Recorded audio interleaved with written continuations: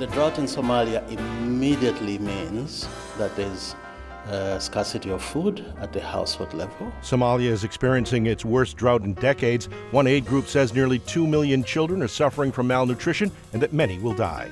It's Monday, December 12th. This is WBUR's All Things Considered. Good afternoon, I'm Steve Brown. Also ahead, a Massachusetts congressman is just back from Ukraine. What he says leaders in the war-torn country are looking for from the U.S. What they needed a few months ago is not what they need today. Today, they're focused on getting missile defenses, air defenses. I'll have a conversation with Massachusetts Congressman Seth Moulton. It's 4:01. Now this news.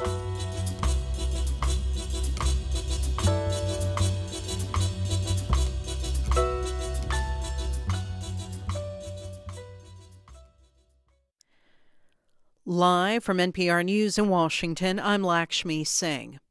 The families of loved ones killed in the 1988 bombing over Lockerbie have been waiting more than 30 years for this moment. Abu Aghila Muhammad Masoud Khair al-Maremi, the Libyan national accused of making the bomb that exploded on Pan Am Flight 103, has made his first court appearance in Washington, D.C. Victoria Cummock's husband, John, was among the 259 passengers and crew members on the London to New York flight when the 747 exploded 38 minutes into the flight over Lockerbie, Scotland, killing everyone on board and 11 people on the ground. Cummock, who is founder and CEO of the Lockerbie Legacy Foundation, says justice needs to be swift. The victims' families are keenly aware that after 34 years, informants and witnesses die, memories fade, and evidence can deteriorate or disappear. The Pan Am bombing remains the deadliest terrorist attack in the history of the United Kingdom. Congress is up against another deadline to avert a government shutdown. NPR's Windsor Johnson reports lawmakers may be forced to put off a final agreement and rely instead on a stopgap measure that keeps federal agencies operating at their current spending levels. Republicans and Democrats have until Friday to strike a compromise on a full-year spending bill or pass a short-term measure delaying the deadline to avoid a partial government shutdown. While there is an agreement on about $850 billion in defense spending, both sides have acknowledged that there's still a lot of negotiating to do over non-defense spending. Talks are expected to continue this week. With Republicans set to regain control of the House in January, Democrats see the spending bill as their last chance to enact the remaining items on President Biden's domestic agenda. Windsor Johnston, NPR News, Washington.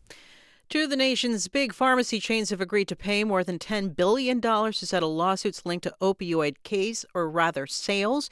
The deal with CVS and Walgreens comes on the heels of another major agreement with Walmart. Here's NPR's Brian Mann. This deal requires CVS to pay roughly $5 billion, with Walgreens paying $5.7 billion. Walmart, which also operates a national pharmacy chain, agreed last month to pay $3.1 billion. Individual states still have to approve these settlements. Most are expected to sign on. Pennsylvania Attorney General Josh Shapiro said in the statement, the money will help people suffering from opioid addiction get the treatment they need. In all, drug companies that made and sold highly addictive pain pills have agreed to pay more than $54 billion. Most, including the three pharmacy chains, admit no wrongdoing. Since it began in the late 90s, the opioid epidemic has killed hundreds of thousands of Americans. Brian Mann, NPR News. This is NPR. And this is 90.9 WBUR. Good afternoon. I'm Steve Brown in Boston. The MBTA marked its biggest expansion in decades this morning with the opening of 5 new Green Line stations in Somerville and Medford. The first trolley rolled out of Tufts Station before 5 a.m. this morning as cheering crowds looked on.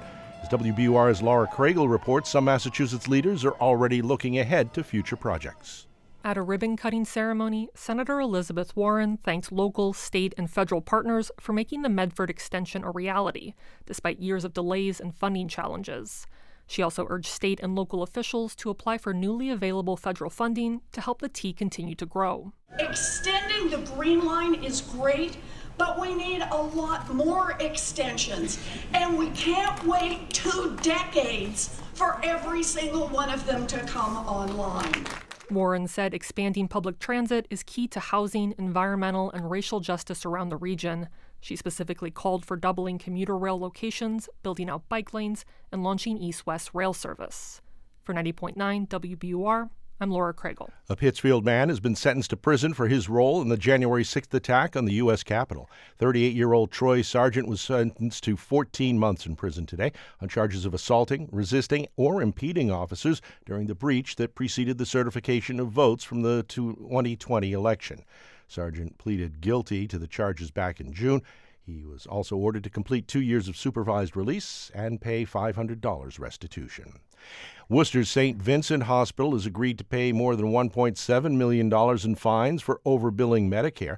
St. Vincent Hospital admits it increased charges for all inpatient services by a total of 48% between 2018 and 2019 and charged Medicare whether it was appropriate or not.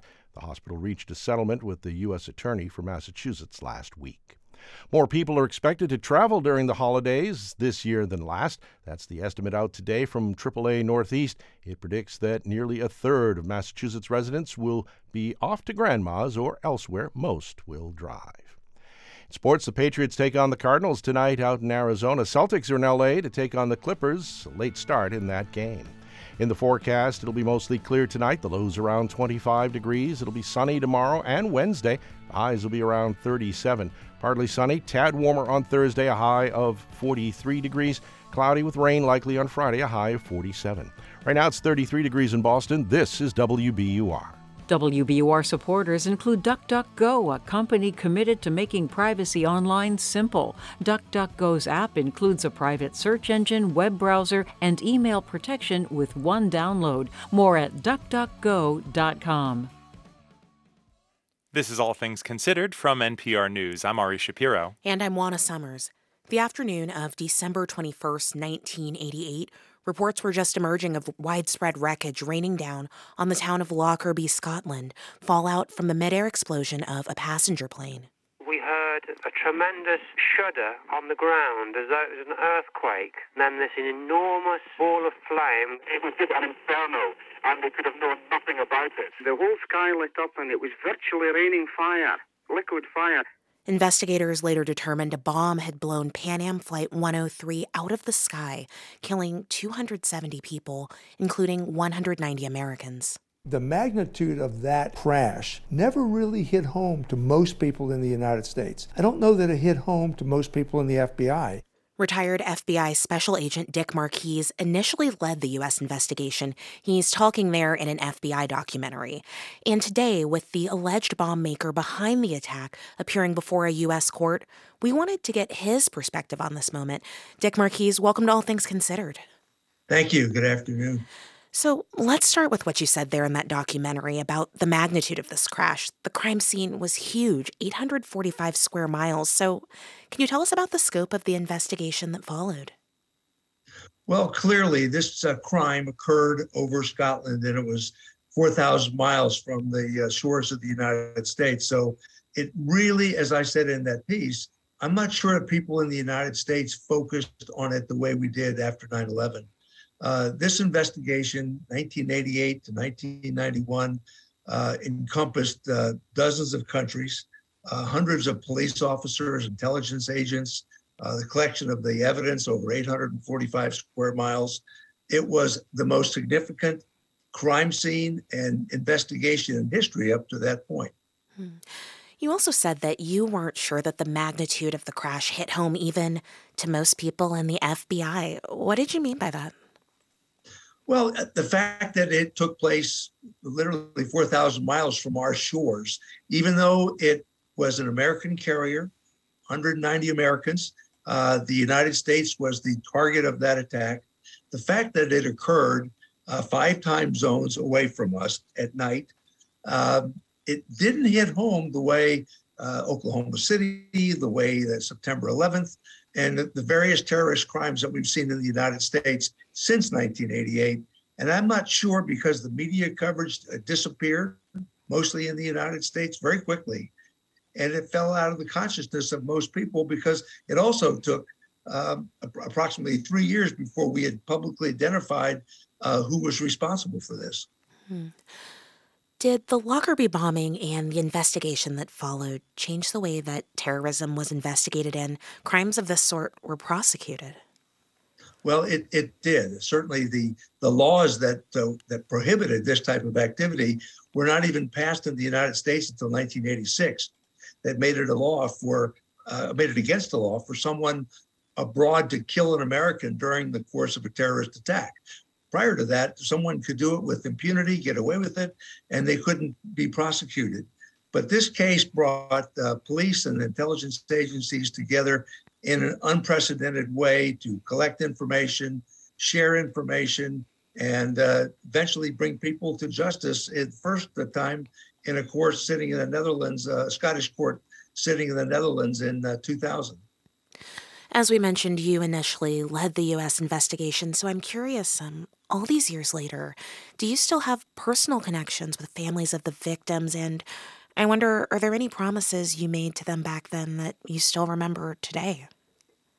The only promise I ever made, and one public comments that I made to them, was that we were going to do everything we could to bring justice. People have asked about closure.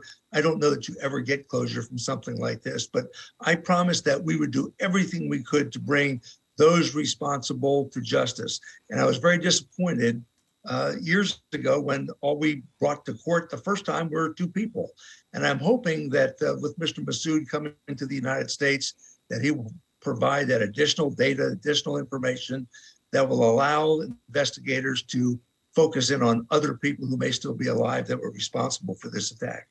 Are you still in touch with any families of the victims that you met back then? I am. I every year I go to Arlington.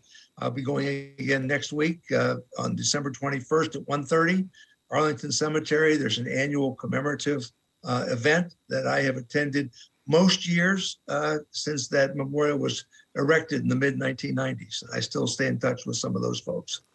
We've got about a minute left with you, and I'd like to ask you personally, what does this day mean to you after nearly 34 years to see one of the chief suspects of this bombing in court in the U.S.?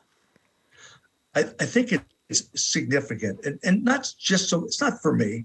It's for those people who lost loved ones on that airplane. It's for Americans to finally see somebody in a U.S. court that we believe was responsible for killing their loved one. And it's a good feeling for that. And I hope that these families can walk away getting additional information that will allow them, and you never put it behind you, but allow them to maybe sleep better at night. That's retired FBI Special Agent Dick Marquis, who led the American investigation into the 1988 Pan Am Flight 103 bombing over Lockerbie, Scotland. Thank you so much for joining us today. Thank you. You're welcome.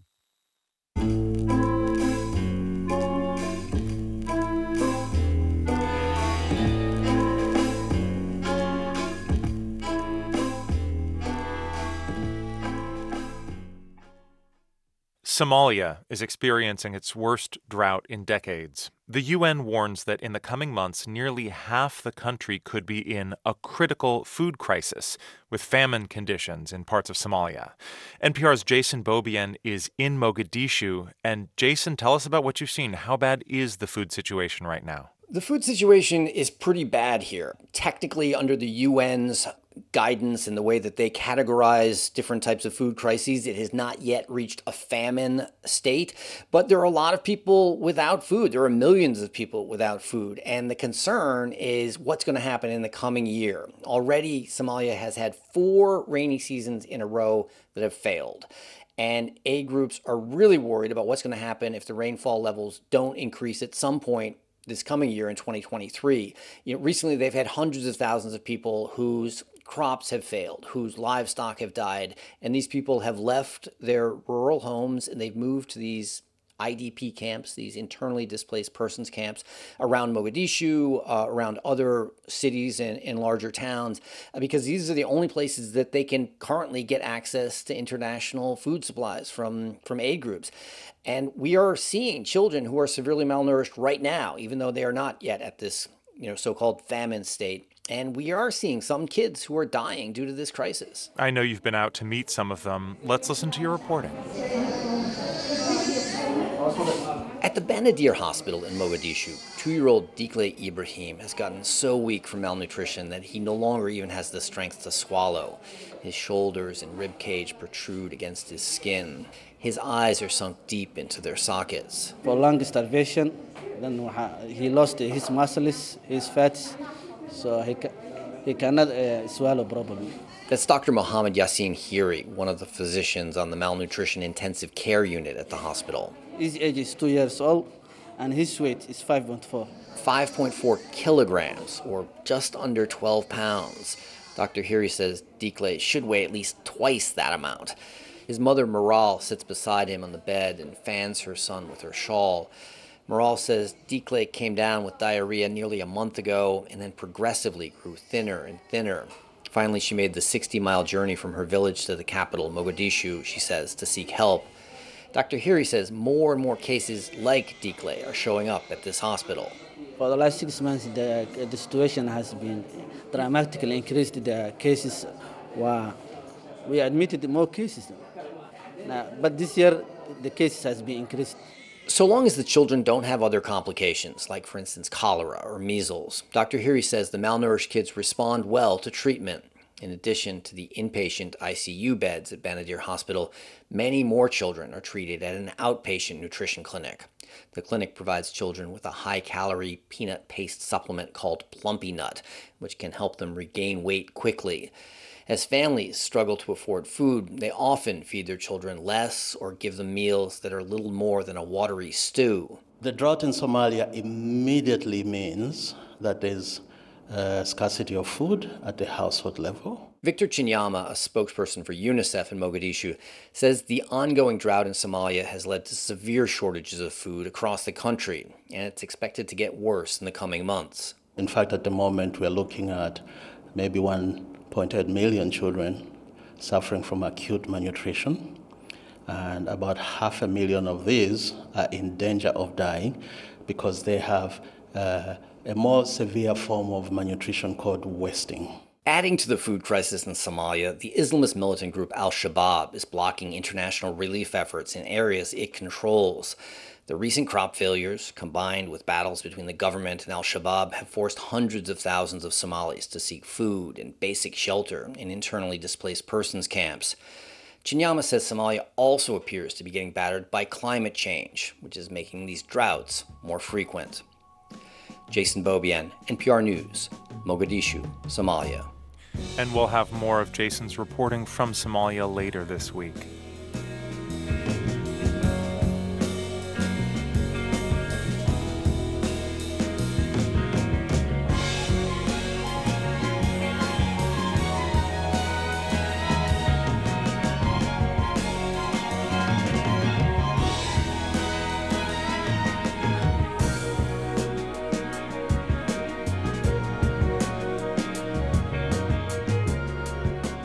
You're listening to All Things Considered from NPR News. This is 90.9 WBUR and WBUR.org. 33 degrees in Boston at 4:19. Good afternoon. I'm Steve Brown. Ahead on All Things Considered, we'll hear about the psychological repercussions intelligence officers experience after being exposed to violent and traumatizing events. That's up next here on WBUR.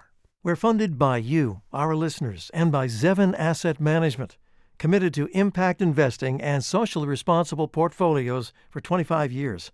Learn how to invest sustainably at Zevin.com.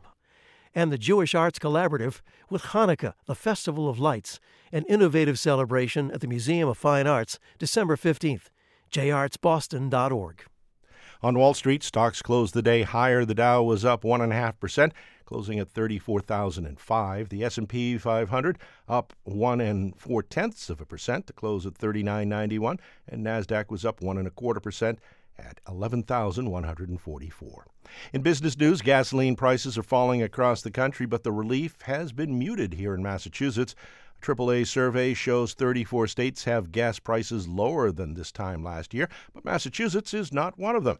The average statewide price in Massachusetts fell 12 cents in the past week to $3.54 a gallon. That's still 14 cents a gallon higher than it was this time last year. This is WBUR. We're funded by you, our listeners, and by Comcast Business. Whether your business is starting or growing, Comcast Business is working to build a network to keep customers connected. Comcast Business, powering possibilities. Now is the time to make your tax-deductible contribution to WBUR for 2022. Give at WBUR.org. In the forecast, it'll be mostly clear tonight, the lows around 25 degrees. Sunny tomorrow and Wednesday, the highs around 37. Partly sunny, tad warmer on Thursday, a high of 43. Cloudy with rain likely on Friday, a high 47 degrees. Right now it's 33 degrees in Boston. This is 90.9 WBUR.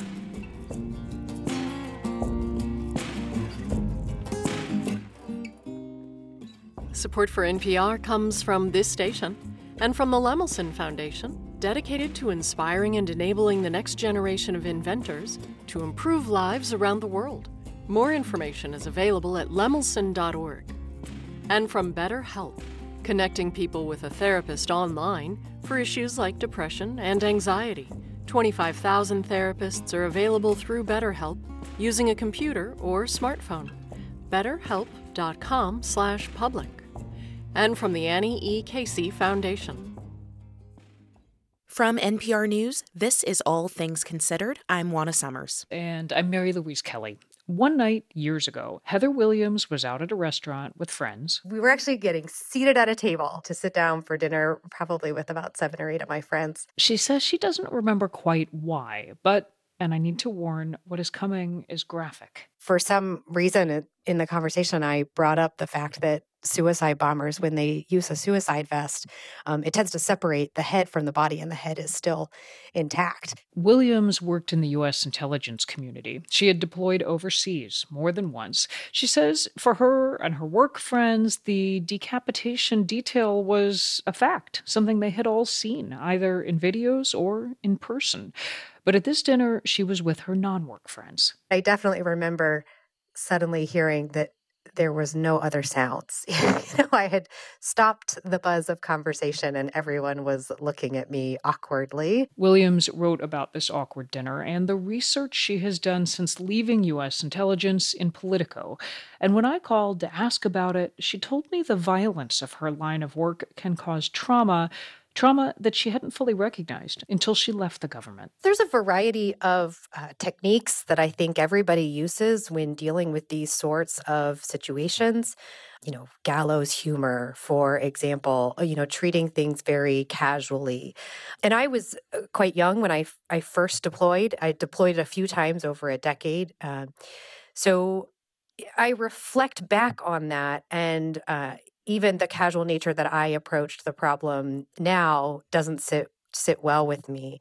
And I think there's a really important point here, a general point, which is the role of empathy in intelligence work. And I don't think that empathy is often recognized for the professional asset that it is. You're trying to understand what motivates them, what makes them tick, how they think. That's right. And empathy brings a lot of complexity and layers to that understanding. And so people can deal with the emotional stress of this job by putting in place mental buffers, by not feeling, by dehumanizing your targets. That's a good coping skill, but it actually opens us up to cognitive biases and it makes for less effective analysis. To what extent does this stuff, by which I mean mental health, how to cope with trauma, how often does this get talked about in the intelligence community? Very rarely. So the intelligence community does not have an environment of mental wellness. I think that's fair to say. There have been some improvements. So over the last decade, the intelligence community has been changing the way that it asks people about mental health when they're pursuing their security clearances, for example, on the paperwork. The CIA just appointed a chief well-being officer 2 weeks ago. And there are employee services, and I think those are recognized as valuable if there's direct trauma, let's say a coworker commits suicide, that there is a recognition that we need to bring in potential assistance there. But the risks that come from, 20 years or more of just dealing with very distasteful, violent, negative content, and particularly today where you are more often seeing that content, be it images or video, I think there's very poor understanding of the risks that introduces for traumatic stress. I mentioned that you've now left government work. You work at the RAND Corporation, and y'all have studied the effects of trauma on people who do intelligence work. What have you heard as you interview people? Right. I think one thing that is very clear to me from that work is just how much people want this issue to be talked about more. Also, that people don't actually have the right vocabulary sometimes to describe what they're feeling and recognize what they are feeling as traumatic stress that they have been exposed to. And the consequences vary, but there are consequences for individuals, but there are also consequences for the institution. So retention is a really big one. I've heard many stories of individuals who needed to move inside of their jobs or leave the community because they weren't being appropriately supported. And retention, I think, is a really important issue for the intelligence community because of how much it costs to hire and to train intelligence professionals, and the fact that there's no machine like Men in Black with the flashy red light that deletes all the secrets from your brain when you leave. So you want to minimize how many people have worked in this community. That's interesting. So it's obviously in the interest of any employer to retain good staffers, but in this case, there's a security risk as well when you lose people. That's right. Oh. It's higher stakes. Are you getting much reaction to this piece? There has been an incredible reaction to this piece. So many of my former colleagues have approached me to say thank you. To say how much they appreciate attention being brought to this issue. And so many strangers have come to me, but members of the intelligence community. And I've heard lots of stories of people who, even if the traumatic exposures that they had didn't have direct negative consequences on their relationships or their jobs, just them recognizing that this is a problem and more needs to be done, I think is the universal message. And stay with that. The more needs to be done. What specifically? Are there recommendations? What would you like to see intelligence community leaders do differently? There are existing programs that the intelligence community could model after. So the good news here is that these problems are not unique to the intelligence world, but there are some unique dimensions to them when it comes to intelligence work. And so I think it would be important for the community to look at what those differences are, how you might adapt those programs. I think it's important to look at how to reduce stigma for seeking services would be a really big, important step. Yeah. Before I let you go, how are you doing? Has it gotten easier? I think I'm doing well. And I think it has gotten easier in the sense that I don't live in this world every day. I still do a lot of work on mass violence in the course of my research at RAND, but we've actually been thinking about secondary trauma exposure because of that type of work that we also do, because I work alongside clinical psychologists who think about this. And so we talk about it a lot, and we talk about the need to take breaks, the need to be aware of your mental state. I have a rule that I don't do mass violence after 10 p.m., so, but I think that in the midst of the work I was doing, the counterterrorism work I was doing and deployments, it was too rushed to kind of really be thinking about these things. So I think now that for the most part, most of the intelligence professionals who were forward in the thick of the fight in Iraq and Afghanistan who are no longer, they're at home. There's a little bit more space to reflect on what the consequences were for the way in which intelligence became very forward positioned in those conflicts, and how that is different than perhaps how intelligence and the intelligence community was involved in military conflicts in the past. Oh. Heather Williams, thank you. Thank you. She was a deputy national intelligence officer at the National Intelligence Council. She's now at RAND.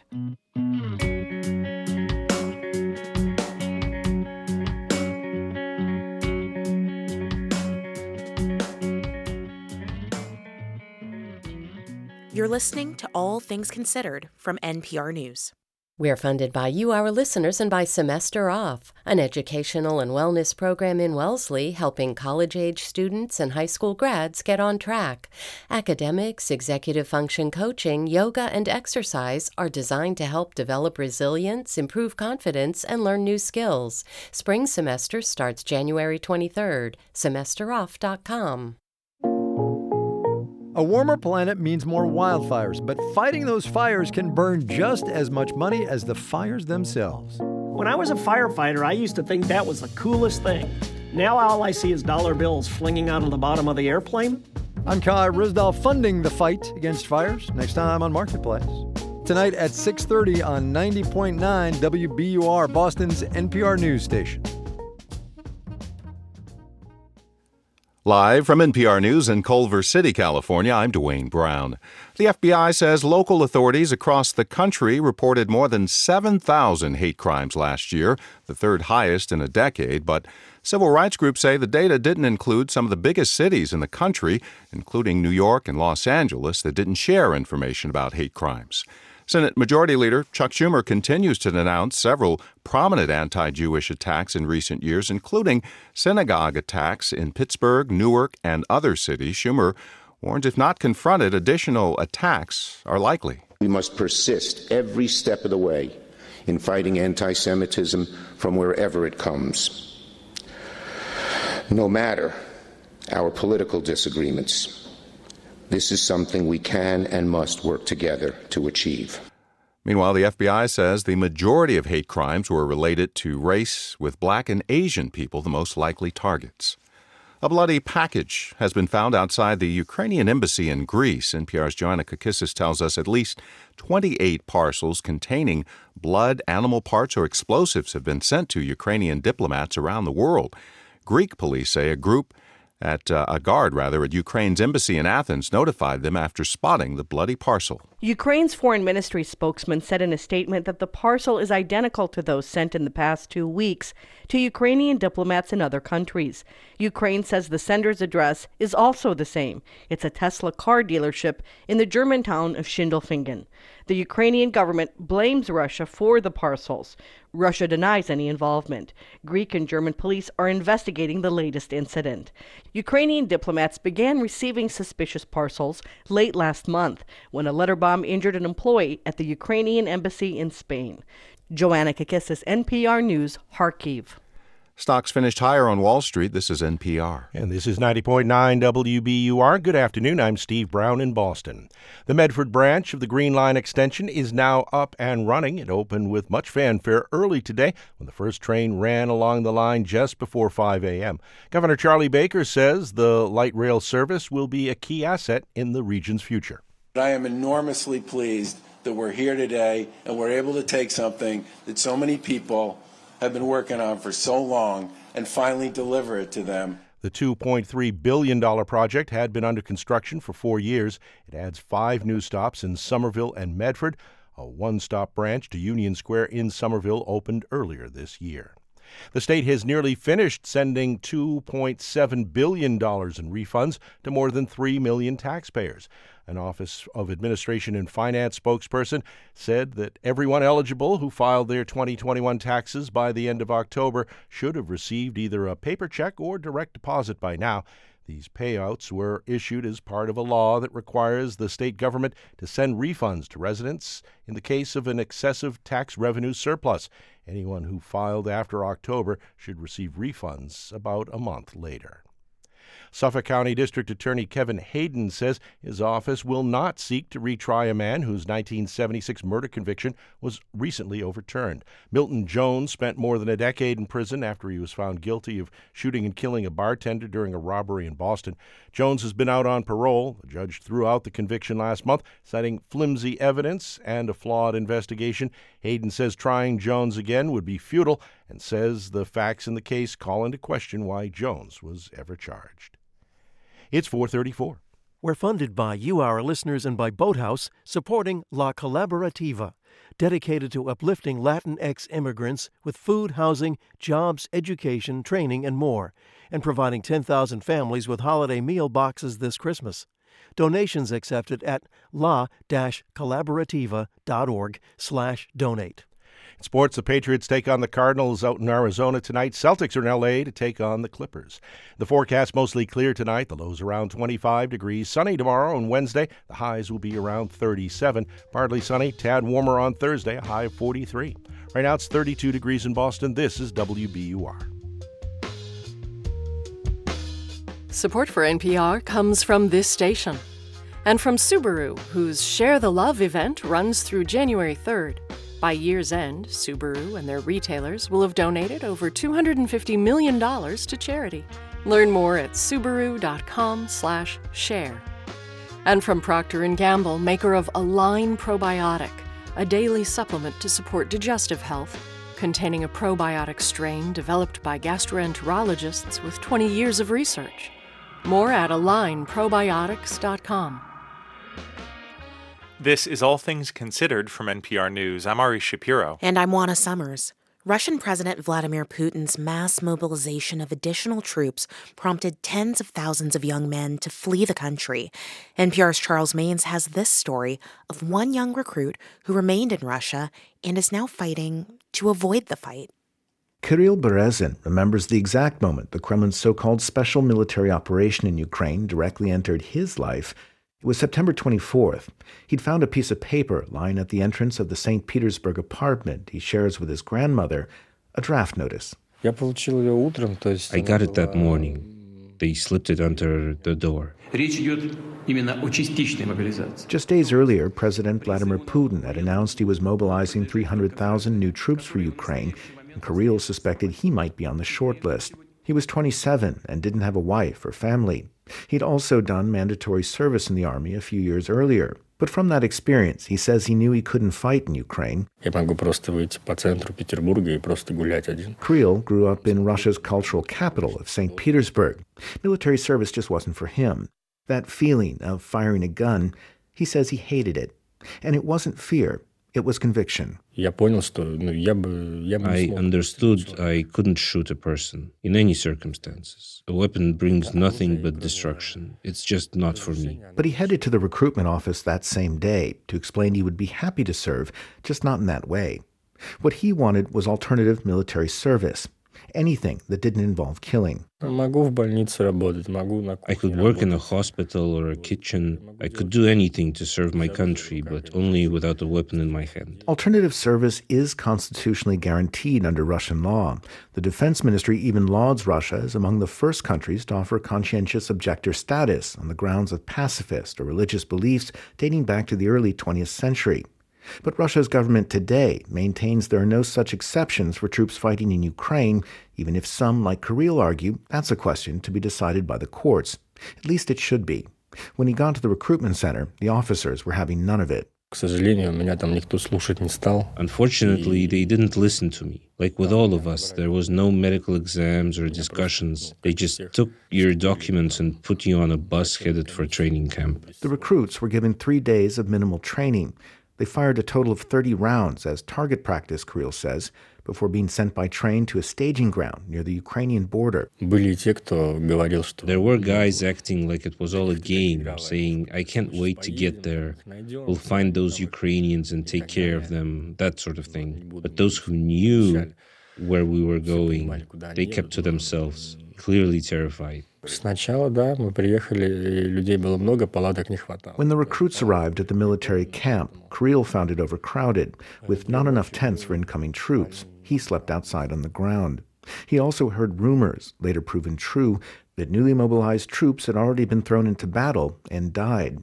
Meanwhile, Kirill kept insisting on alternative service. He'd filed a formal legal appeal, and his commanding officer knew it. He'd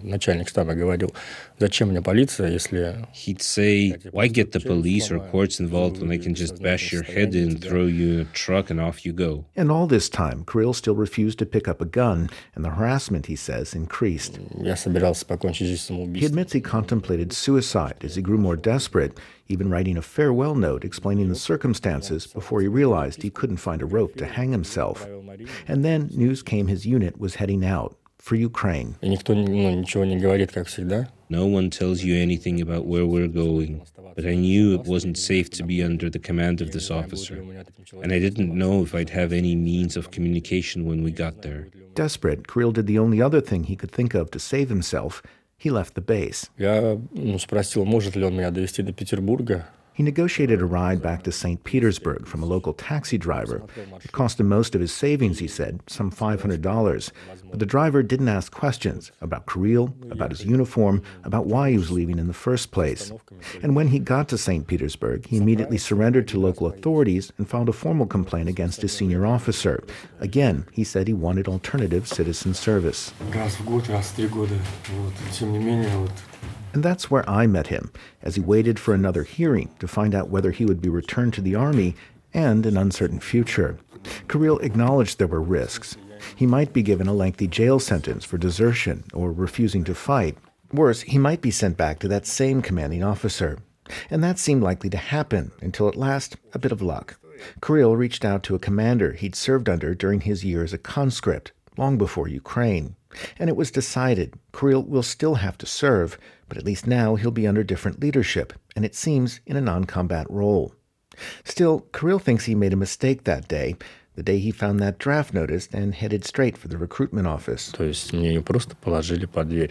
Now, he says, he suspects they threw papers under as many doors as they could. A quota given, a quota met.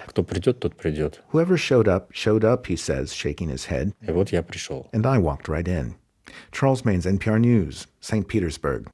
If you or someone you know is in crisis, call or text the 988 Suicide and Crisis Lifeline. Just those 3 digits, 988. Finally, I can tell you that I choose to go to the moon with artists. Japanese billionaire Yusaku Maezawa announced the Dear Moon mission in 2018. The fashion executive wants to take a group of creatives with him on a 6-day trip powered by SpaceX's Starship spacecraft. The goal is to inspire great works of art for humankind. He asks, what if Jean-Michel Basquiat had gone to space? What masterpieces might he have created?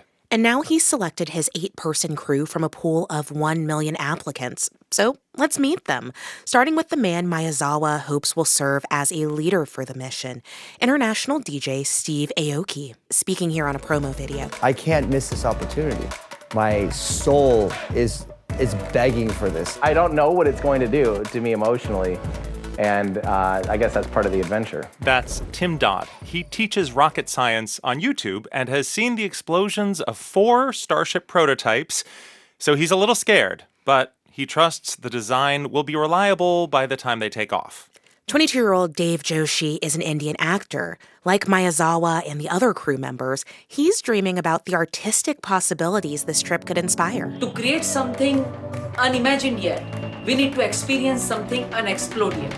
Irish photographer Rhiannon Adam is also excited to gain a new perspective on this adventure. I spend a lot of my life working with very remote communities, and it felt like a natural thing to do, to apply to go to space and explore the most remote community ever, which would be us in space. Choreographer Yemi A.D. will also be part of that most remote community. It's a huge privilege, but not only for me as a Czech person, but also for me as a Nigerian person. So will filmmaker Brendan Hall and photographer Kareem Ilya. Some of the most important nights of my life were spent trying to capture the wonder of the night sky.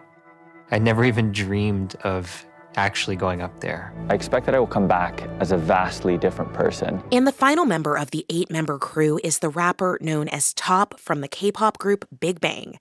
This trip is a dream come true for him. I have always fantasized about space and the moon since I was young.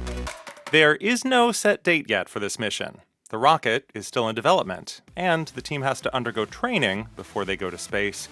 But Maezawa says it could happen as early as next year. You're listening to All Things Considered from NPR News. This is All Things Considered on 90.9 WBUR. I'm Steve Brown. Massachusetts Congressman Seth Moulton has returned from a visit to Ukraine. He was part of a congressional delegation that met with U.S. and Ukrainian officials in Kyiv, as well as U.S. troops deployed in Poland. Congressman Moulton joins us now to discuss the visit. Welcome, Congressman, to WBUR's All Things Considered. It's good to be back. Thanks for having me. This was your second visit to Ukraine. You were there just about a year ago, before the war started. Why did you decide that it's important to visit Ukraine at this moment in time? I think Ukraine is an incredibly important U.S. ally. But I went there in December of last year, exactly a year ago, at a time when a lot of people weren't taking the threat of Russia's invasion seriously. And I came back and wrote an op-ed in the Wall Street Journal about how we weren't doing enough to prevent a war with Russia. We weren't doing enough to deter Putin. We were just talking about a response. Of course, sadly, that proved quite accurate. And a couple months later, Putin invaded.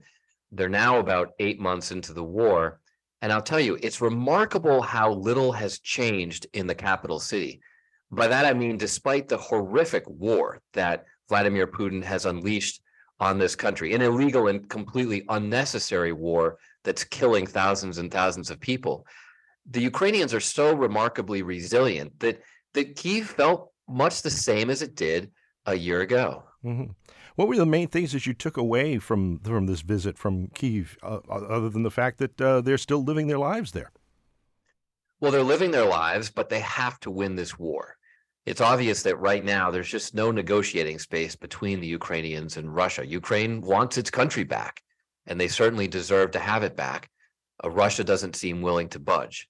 So it's important that we get Ukraine what they need to win this war.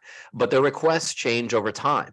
And what they needed a few months ago is not what they need today.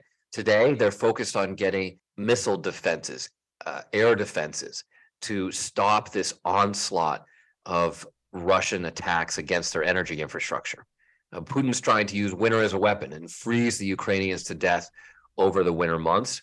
They've got to shoot those missiles out of the sky. Mm-hmm. You anticipate my next question about the winter. It's getting more intense there in Ukraine. How is the energy infrastructure holding up there, and can it ensure that Ukrainians do not freeze to death?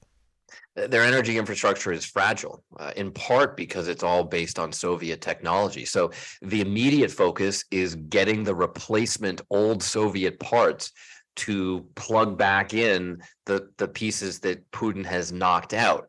In the long run, though, we talked about how important it is that they transition their power grid to a Western system, not only because it will be more resilient and reliable, but because it will tie Ukraine in with the West. Mm-hmm.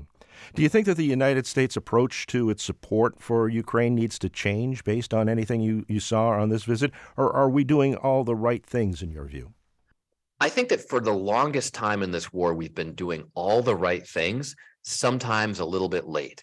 And I think there's still more that we can do to accelerate the delivery of supplies, both humanitarian and military, to the Ukrainians. The number one thing we need to do is accelerate the delivery of air defense systems like the Patriot missile. We've got to get that to them as quickly as they can, because every day that goes by where Putin is able to launch more attacks on their energy infrastructure, it threatens to literally freeze Ukrainians to death over the winter.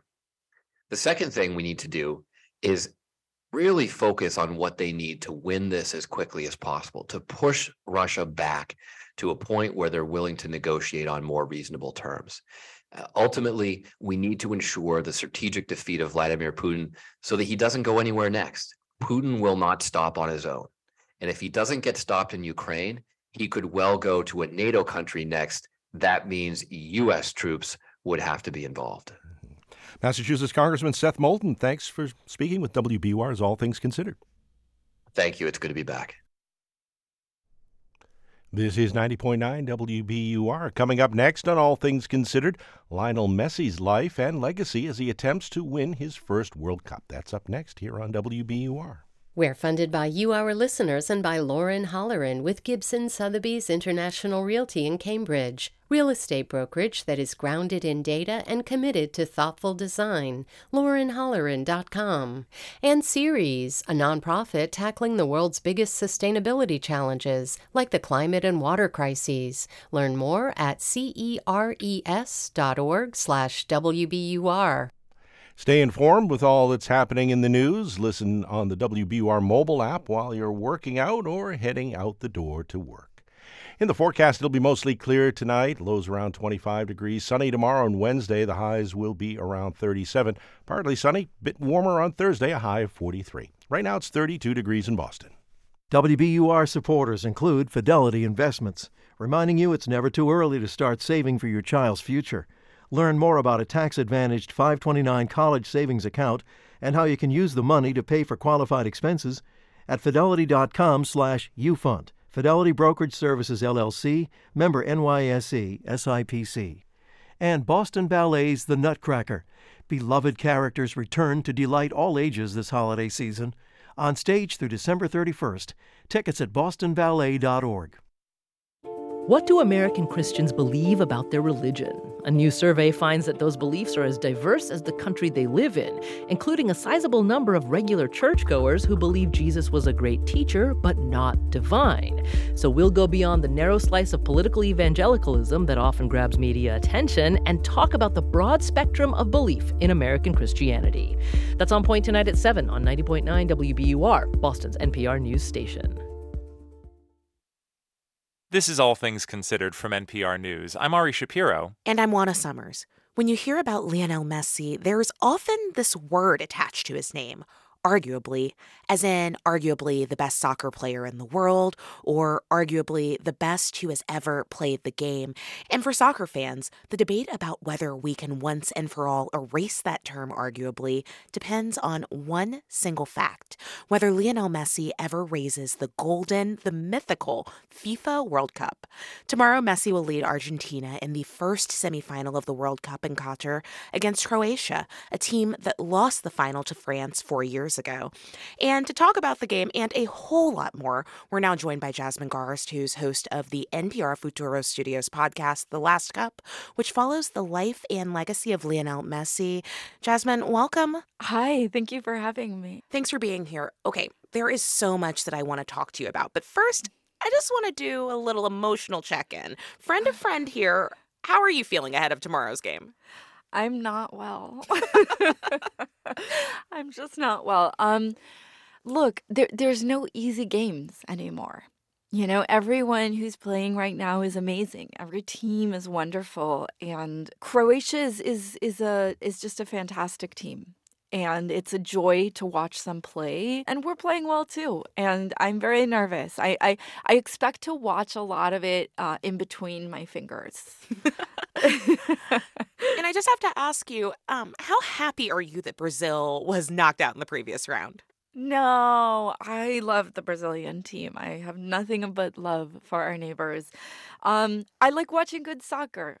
And Brazil is always good soccer. I also love kind of an underdog story. And I think Croatia, wow, I don't think a lot of people expected Croatia or Morocco. And that's just what makes this tournament so exciting. I was sad to see Brazil go. And I would have loved to see a Brazil-Argentina. That's like the classic rivalry. It would have been fun. So your podcast, The Last Cup, touches on a number of themes, but there's this sense of urgency, even in the name, that this might be Messi's last chance to win a World Cup. So how high are the stakes for Messi in this tournament? Well, he's said that this is his last World Cup. I mean, there's rumors about what soccer club he's going to go to next. There's been rumors about Inter Miami FC. He is one of the best players in the world and in soccer history, and he's never won a World Cup. This is his last chance, and I think that's one of the big narratives that has emerged from this World Cup. This is his last chance to do it. So Messi relocated from Argentina to Barcelona in Spain at age 13, and he went on to win every single possible championship with Barcelona FC. He had a choice, though, to represent Argentina or Spain, and he chose Argentina. And For Messi, earning the respect and the love of Argentina's fans seems to mean quite a lot. Why is that? Well, I think, in many ways, Messi's story is a classic immigrant's journey. He leaves at a very young age, in large part because, Argentina has an economic and political collapse. In 2001, it was a very severe crisis. He and his father go to Spain. The rest of his family stays behind. And he goes on to do these amazing things, like he becomes an international soccer hero, beloved in Spain and in the world. But his dream, he's always looking back at his home country, Argentina, and thinking, my dream is to come back and win for my home team. And in many ways, I think this parallels a lot of immigrants' journeys, where you leave because you have to leave, but you're always kind of looking back and yearning, and you have a nostalgia and a melancholy and a desire, a fantasy of someday coming back home triumphant. It's not what happens. So, if you don't mind, I want to get a little bit nerdy here and get into the weeds of soccer for a second. Sure. In the last cup, you talk about how in Argentina, maybe even in Latin America as a whole, people play soccer differently than in Europe. And that's something that's been tricky for Messi. What's the difference? Why is that? Well, Latin American soccer, South American soccer is very unique. It's a bit individualistic. It's been described to me as like jazz, It's like there's a lot of improvisation and riffing and magic. It's also kind of like do or die. I think in South America, when you're playing soccer, you're playing for the glory, but a lot of times you're also playing to get your family ahead and out of a difficult situation. And if South American soccer is jazz and improvisation, European soccer, it's very synchronized and planned out and almost like orchestral. Everything has a role and it's very technical. And so, yes, when Leo Messi, when he arrives in Spain as a kid, they're absolutely wowed by him. He's just extraordinary. But there's like this constant fight, which is, listen, you got to pass the ball. You're not like the lone ranger out here on the field. This is a team, and this is how we're going to do it. Ironically, when he gets a little older and he goes back to play with the Argentina national team in competitions like the World Cup, almost immediately his coaches are like, what's up with all this ball passing? Almost immediately, his coaches are like, he's not playing with like the punk rock, with the edge, with this is do or die. This is street soccer. He's playing like a kid from Spain. And this is an identity conflict. This identity conflict follows him throughout his whole career. He's always kind of straddling in between. So, Jasmine, I want to end our conversation with the secret that you share at the end of the last cup. And I hope I'm not giving too much away because people should listen to all of it. But it's the secret about the idea of going home for Messi, going home for migrants, going home probably for anyone who's ever left their hometown. So if you could just let us in on that secret, what is it? I became really obsessed when I was doing this podcast with the idea of going back home, which is ultimately what I think Messi's dream has always been. I actually picked up a copy of my auntie's The Odyssey. And The Odyssey is this tale, right, about this guy who leaves home, a young guy leaves home, achieves amazing feats abroad. He becomes a hero abroad. And the whole time, he dreams of coming back home, a hero. I don't want to ruin The Odyssey for anyone, but he goes back home and everything has changed. Home is no longer the way he remembered it. And neither is he. He's changed.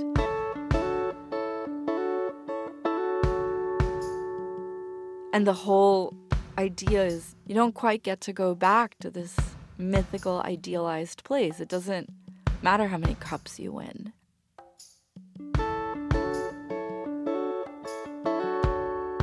Jasmine Garsd is the host of NPR and Futuro Studios podcast, The Last Cup.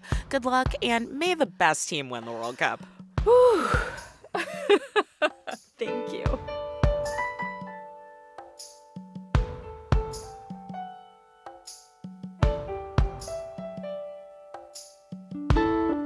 You're listening to All Things Considered from NPR News.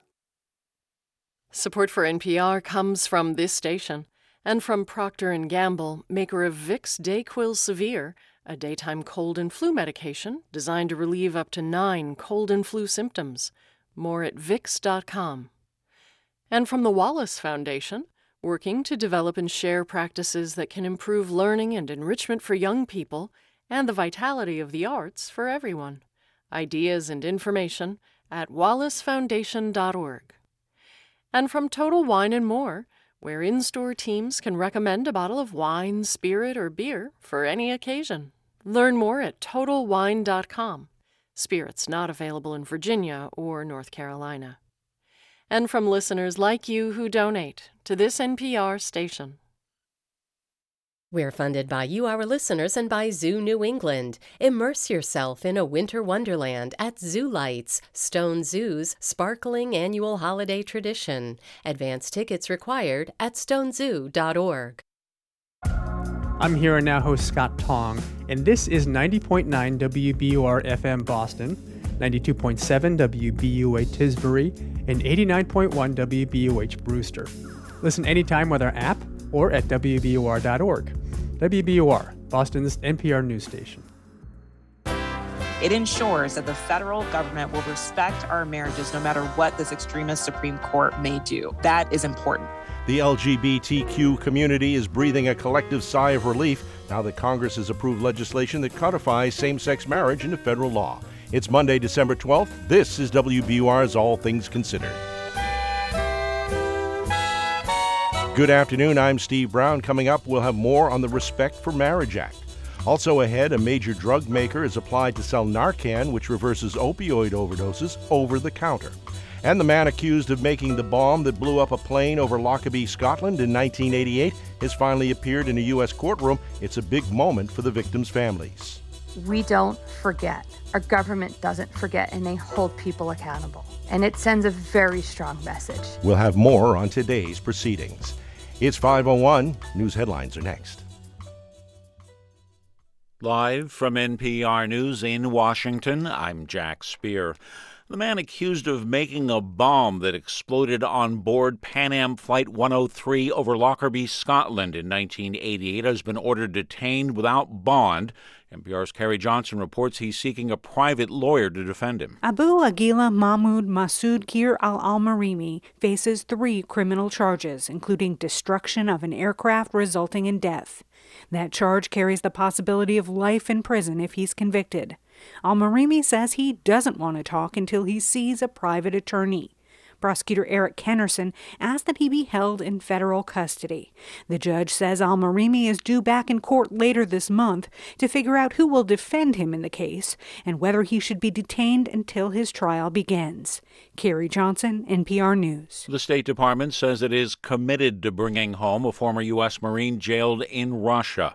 NPR's Michelle Kellerman reports the promise came just days after the U.S. arranged a prisoner swap to get basketball star Brittany Griner home. So far, the Russians have not been willing to negotiate seriously or constructively in the case of Paul Whelan, held on espionage charges. That's according to State Department spokesperson Ned Price, who says the U.S. had hoped Whelan would be released at the same time as Griner in exchange for Russian arms dealer Viktor Bout. We are going to be relentless in working with Paul Whelan's family, his loved ones, and in turn with the Russians to do everything we can to see this case resolved as soon as we can. Price says Brittany Griner remains at an Army medical facility in Texas recovering from her ordeal. Michelle Kellerman, NPR News, the State Department. A senior State Department official says the body of soccer journalist Grant Wall has been repatriated to the U.S. after his death last week while covering the World Cup in Qatar. The official says Wall's remains and his belongings arrived at New York's JFK Airport at around 8:30 a.m. this morning. They were accompanied by a consular official from the U.S. Embassy in Doha. Government price checkers are set to issue a new report card on inflation this week. NPR's Scott Horsley reports the news comes just ahead of the Federal Reserve's latest decision on interest rates. The Labor Department is set to report tomorrow on consumer prices for November. Gasoline prices have fallen sharply, with the average price now lower than it was a year ago. Some of those savings could be offset, though, by rising grocery prices.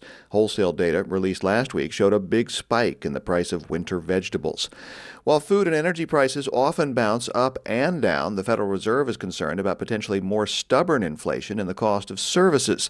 The Fed's expected to raise interest rates by another half percentage point this week. The central bank is also keeping an eye on the tight labor market. Scott Horsley, NPR News, Washington. On Wall Street today, the Dow is up 528 points. This is NPR. This is 90.9 WBUR. Good afternoon. I'm Steve Brown in Boston. The MBTA's Green Line finally goes all the way to Medford. After decades of planning and delays, 5 new stations opened to riders early this morning, completing the multi-billion-dollar Green Line extension. WBUR's Laura Craigle reports that huge crowds turned up to celebrate. Hundreds of riders braved the pre-dawn cold to nab a spot on the first train leaving Medford Tough Station. Colya Lynn Smith was among them. She says she wanted to be a part of T history and was lucky to get on board. I just squeezed my way on. It was insane. The mosh pit atmosphere, as one passenger called it, eventually calmed down enough for Ricardo Madrid to have a relatively quiet commute. He hopped on a train at Ball Square Station. His trip to work will be a half hour faster than his old bus route requiring multiple transfers. That's easy transportation for me going to Boston College. I'm so happy. The T projects the Medford extension will serve 50,000 riders a day. For 90.9 WBUR, I'm Laura Craigle. TVs in bars, restaurants, gyms, and other public places in Boston have to activate the closed caption option. That's the result of an ordinance Mayor Michelle Wu signed into law today. The goal is to remove barriers in public spaces when it comes to communication access for people with disabilities. Boston city officials say Seattle and San Francisco have similar requirements. A Watertown father and son convicted in a lottery prize scheme will be sentenced in April. A federal jury convicted Ali and Youssef Jafar last week. The pair claimed over $20 million in state lottery winnings and took over $1.2 million of taxpayer funds in the scheme.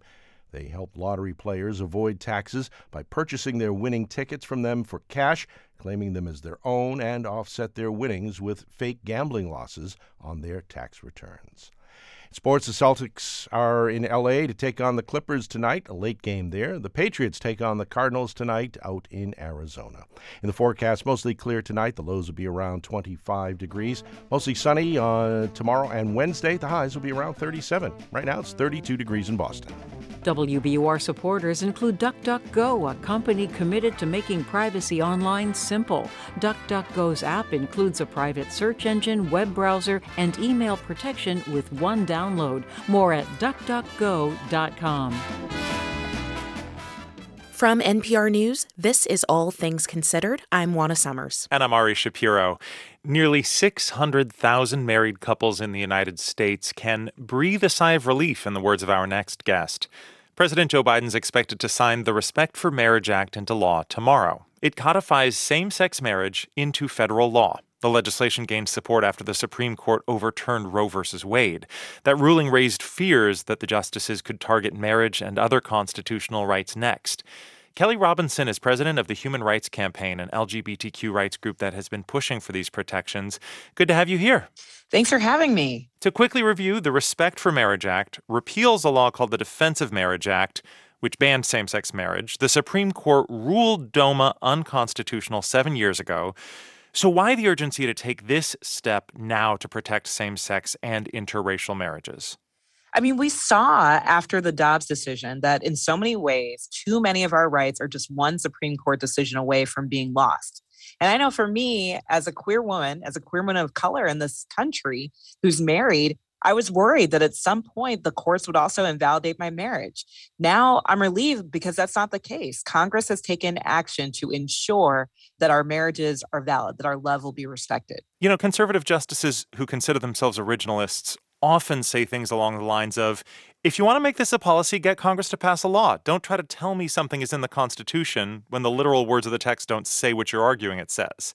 And so in fighting to pass this law, on some level, are you saying to the originalists, you're right, we should do this through legislation instead of through judicial ruling? When Roe was overturned, it was the first time that the courts have been in the business of restricting our rights instead of expanding them.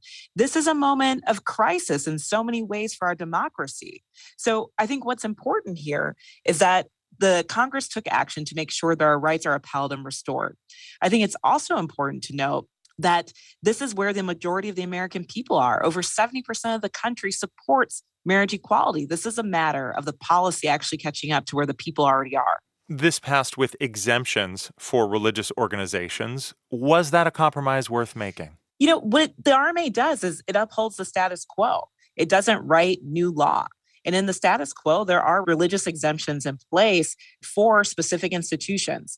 And I think that the values of it are still clear, even with the exemptions. It ensures that the federal government will respect our marriages no matter what this extremist Supreme Court may do. That is important. So this is a strong piece of legislation that the Human Rights Campaign definitely stands by. You and I are talking about this legislation protecting marriage at a time when a record number of anti-LGBTQ bills are being introduced in state legislatures. According to your organization's numbers, last year was the deadliest year on record for transgender people. In that context, should marriage really be the top priority of leading national LGBT rights organizations like HRC? Look, we don't have a choice but to fight on every front in this battle. Yes, passing the Respect for Marriage Act was truly important, but I'm also very clear that last year was the deadliest year on record for trans lives, particularly Black trans women. I'm very clear that we're seeing a rash of hate-filled legislation moving through the Supreme Court. I'm also very clear that it wasn't even 3 weeks ago that lives were stolen from us at Club Q. Being a part of this community, being a Black queer woman at that, I know that we've got to fight on all fronts. And so with so much on the line, what's next? What's the top priority now?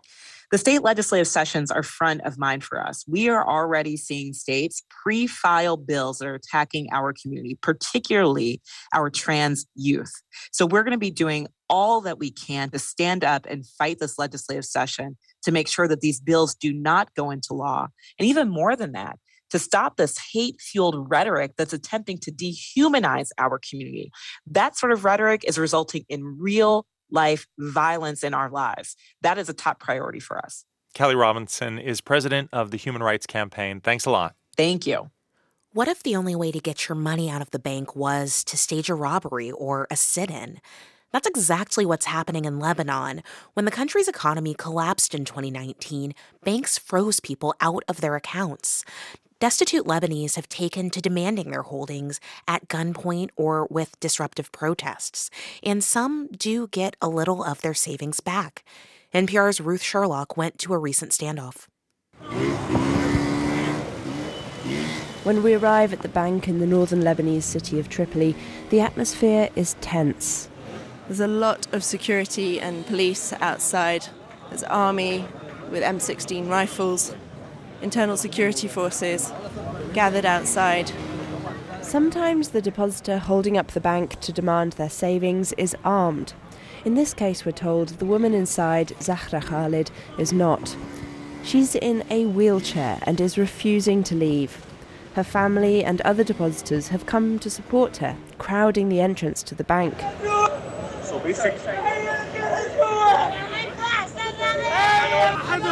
Suddenly, there's a commotion by the door. Zahra Khalid is wheeled out by her adult son, Ismail, and they are beside themselves. The bank brought the cops on us. We're only asking for our rights, Ismail Khalid shouts. You've left us to starve. May God smite our leaders, his mother cries.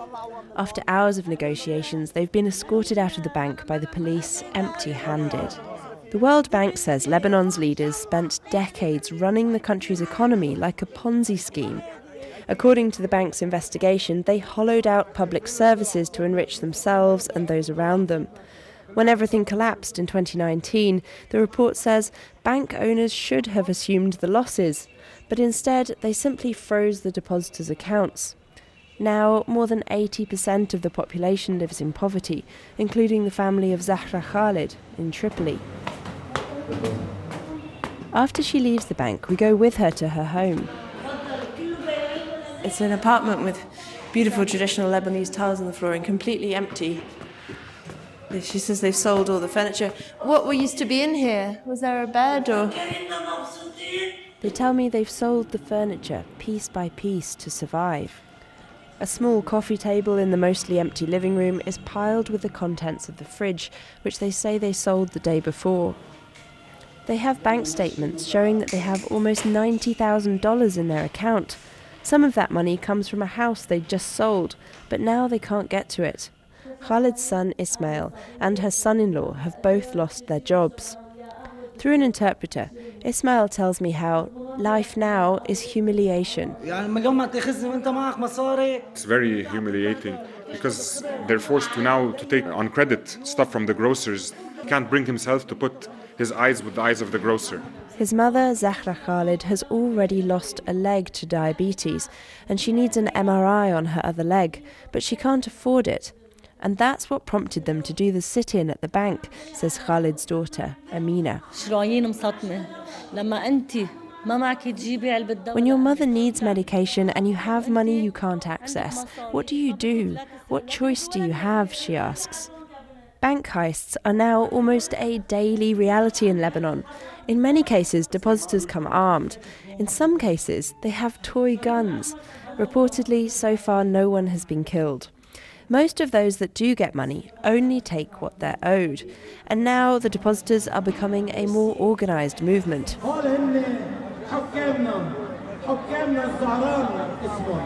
We meet one of the most active groups, called Cry of the Depositors, at a protest they're staging in Beirut's swanky downtown district. The government is hosting a banking conference at a hotel there, so the depositors have set up loudspeakers pointing at the hotel entrance to send their message. They call the bankers mafia and thieves and demand that the heads of Lebanon's banks be jailed. In recent months, the group has offered legal advice to depositors who've robbed banks, or they've shown up at heists to offer moral support. He gets into the bank, we are outside, yeah, do it, come on. So it's like we are giving him some motivation. Ibrahim Abdullah, a spokesman for the movement, says he knows what they do is controversial and they don't want to be criminals. It's not the right way. It's not the right way. We are looking for a solution for our deposits. Abdullah sells real estate and says he has millions frozen in the bank and his family can barely get by without it. My son sometimes, let's go have dinner. I can't afford to have a dinner. And I have millions in the bank. He wants answers. Will the perpetrators of this economic collapse be held accountable? Will he get his money back? I go across the road to the banking conference to try to get answers. People arriving in very expensive cars, Mercedes, Land Cruisers, bulletproof vehicles, blacked out windows. Okay, let's sit somewhere. I meet Kamel Wazni from the Lebanese Control Commission, which supervises Lebanon's banking sector. We've been trying to monitor and force banks to comply with our regulations. Wazni points out that depositors are allowed to withdraw a maximum of $400 per month. Of course, it's not satisfactory where people hope and expectation and their hard work, but that's what we are able to provide. He says the Commission is working to reform the banks, but he can't rule out that some of the depositors' money might be gone for good. It's really difficult at this point to try to answer the questions that have been posed by the public. Some banks do respond to depositors' demand for help. Several days after her sit-in in Tripoli, Zahra Khalid's family calls to say her bank has agreed to give the family some of their savings so she can pay for medical care. So some funds are released like this, on a case-by-case basis. But overall, for now, there's no solution, and most depositors question if they will ever see their money again. Ruth Sherlock, NPR News, Beirut.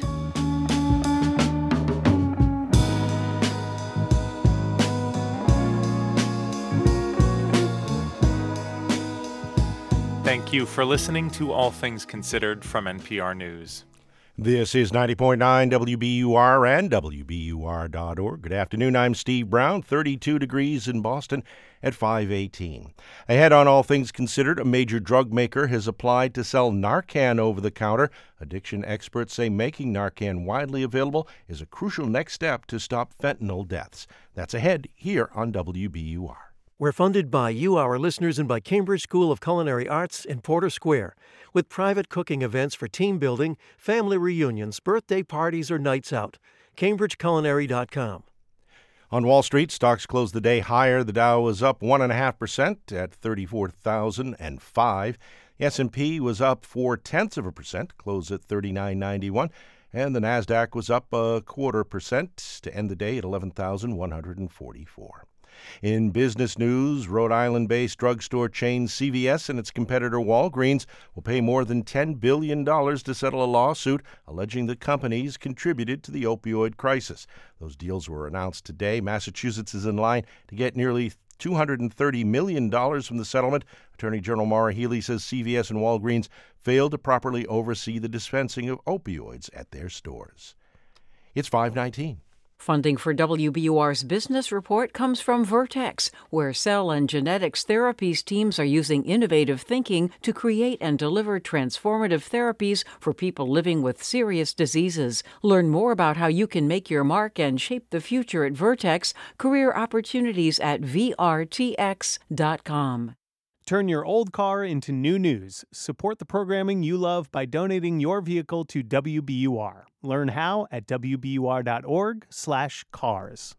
It'll be mostly clear tonight. The lows around 25 degrees. Sunny tomorrow and Wednesday. Highs will be around 37.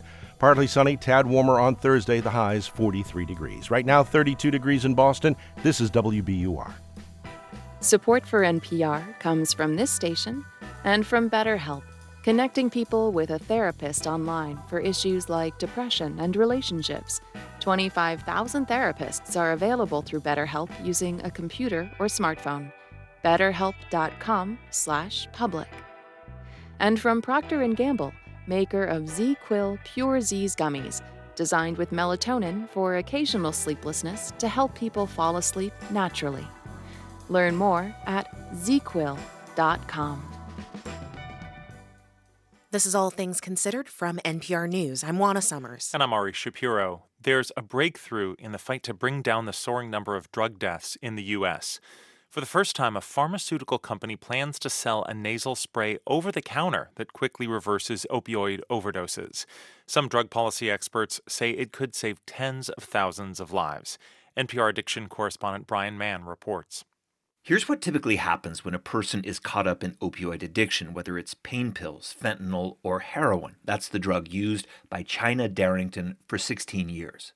When you overdose on heroin, you just kind of drift off. We call it going on the nod. Overdoses are common, especially now with more powerful opioids like fentanyl on the street. During a severe opioid overdose, people stop breathing and die. Darrington was lucky. One medication saved her life. If it wasn't for Narcan, and again, I've experienced being Narcaned, I want to say about a half a dozen times in my life, that kept me alive long enough. You've got to give people a chance to stay alive. Narcan, which is one name brand for the drug naloxone, quickly reverses the harmful effects of opioids. It works fast, it's easy to use, people start breathing again. But right now, naloxone is often really hard to get. Dr. Rahul Gupta, head of the White House Office of National Drug Control Policy, points out that last year alone, 80,000 Americans died from opioid overdoses. With naloxone, many of those deaths would have been avoided. There's today no excuse absolutely, for not having it everywhere available when we know that that's one medication that can save tens of thousands of lives right now. Access to Narcan and other forms of naloxone is complicated by a dizzying patchwork of federal and state laws. Now, a drug company called Emergent Biosolutions is seeking regulatory approval to sell Narcan over the counter, making it available without all the muddle, without even needing a prescription. We see this as a significant step forward for Narcan and naloxone products. Bob Kramer is the company's CEO. He says the Food and Drug Administration has agreed to fast-track its review, with an answer expected by the end of March. Kramer says the goal is to have Narcan so widely available that it's everywhere, ready in people's purses, in school classrooms, in shops and businesses, whenever someone overdoses. It's very easy to administer. You place the device in the nostril and you deploy with a puff. Drug policy experts contacted by NPR agree making Narcan widely available is an important next step to reduce drug deaths. But they also raised one fear. I am very concerned about the price. Now, Barun Dasgupta is a drug researcher at the University of North Carolina. Emergent Biosolutions hasn't yet set a price for the non-prescription version of Narcan. Dasgupta says if it's too expensive, many people using drugs on the street just won't buy it. If we have this resource scarcity mentality that this is an expensive product, this is a special product, then people will not take enough kits to do what they need to do. In much of the country, governments, insurance companies, and nonprofit groups subsidize naloxone distribution. It's not yet clear how that system will affect price once this drug is on pharmacy shelves.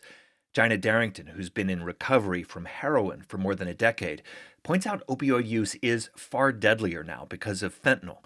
She believes if naloxone is more widely available and affordable, it will save a lot of lives.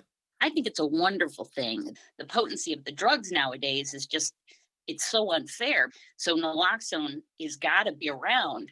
People have got to have access to it. The FDA has signaled it plans to approve over-the-counter naloxone sales and is urging other companies to apply for approval to sell their versions of the drug without a prescription. Brian Mann, NPR News. Just 1 month ago, cryptocurrency exchange FTX went from a $32 billion behemoth to bankrupt. And its founder and now former CEO will hear some tough talk on Tuesday when he testifies before Congress about how it all collapsed so spectacularly. And that will be a change for Sam Bankman-Fried, who spent a good chunk of FTX's short life meeting with lawmakers, building up the brand, and crypto's credibility. NPR's David Gura reports. When I interviewed Sam Bankman-Fried in June, he happened to be in Washington. I got here Tuesday, staying till Friday. And there were a lot of meetings. Bankman-Fried kept pushing back the start time for my interview. I'm in D.C. bouncing around, and my schedule went to like always. Known for wearing shorts and a T-shirt, Bankman-Fried had this casual demeanor. But his frequent trips to Washington were very strategic. Paul Argenti is an expert on corporate communication at the Tuck School of Business at Dartmouth, and he says they were part of an ambitious effort to build and burnish FTX's brand, and that set Bankman-Fried apart from other crypto executives. A lot of these people don't think about the Washington angle in the way that he did. As Bitcoin and other cryptocurrencies became more popular, Bankman-Fried recognized a couple things. One, the likelihood there'd be more rules and regulations, and two, the opportunity he had to shape them.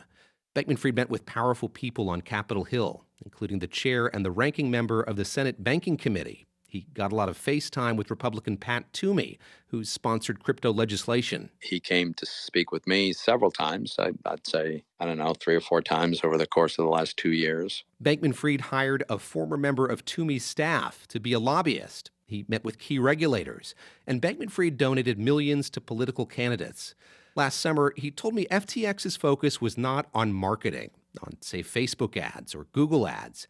Instead, there was this multifaceted effort to get its name out there, and its outreach to Washington was a critical part of that.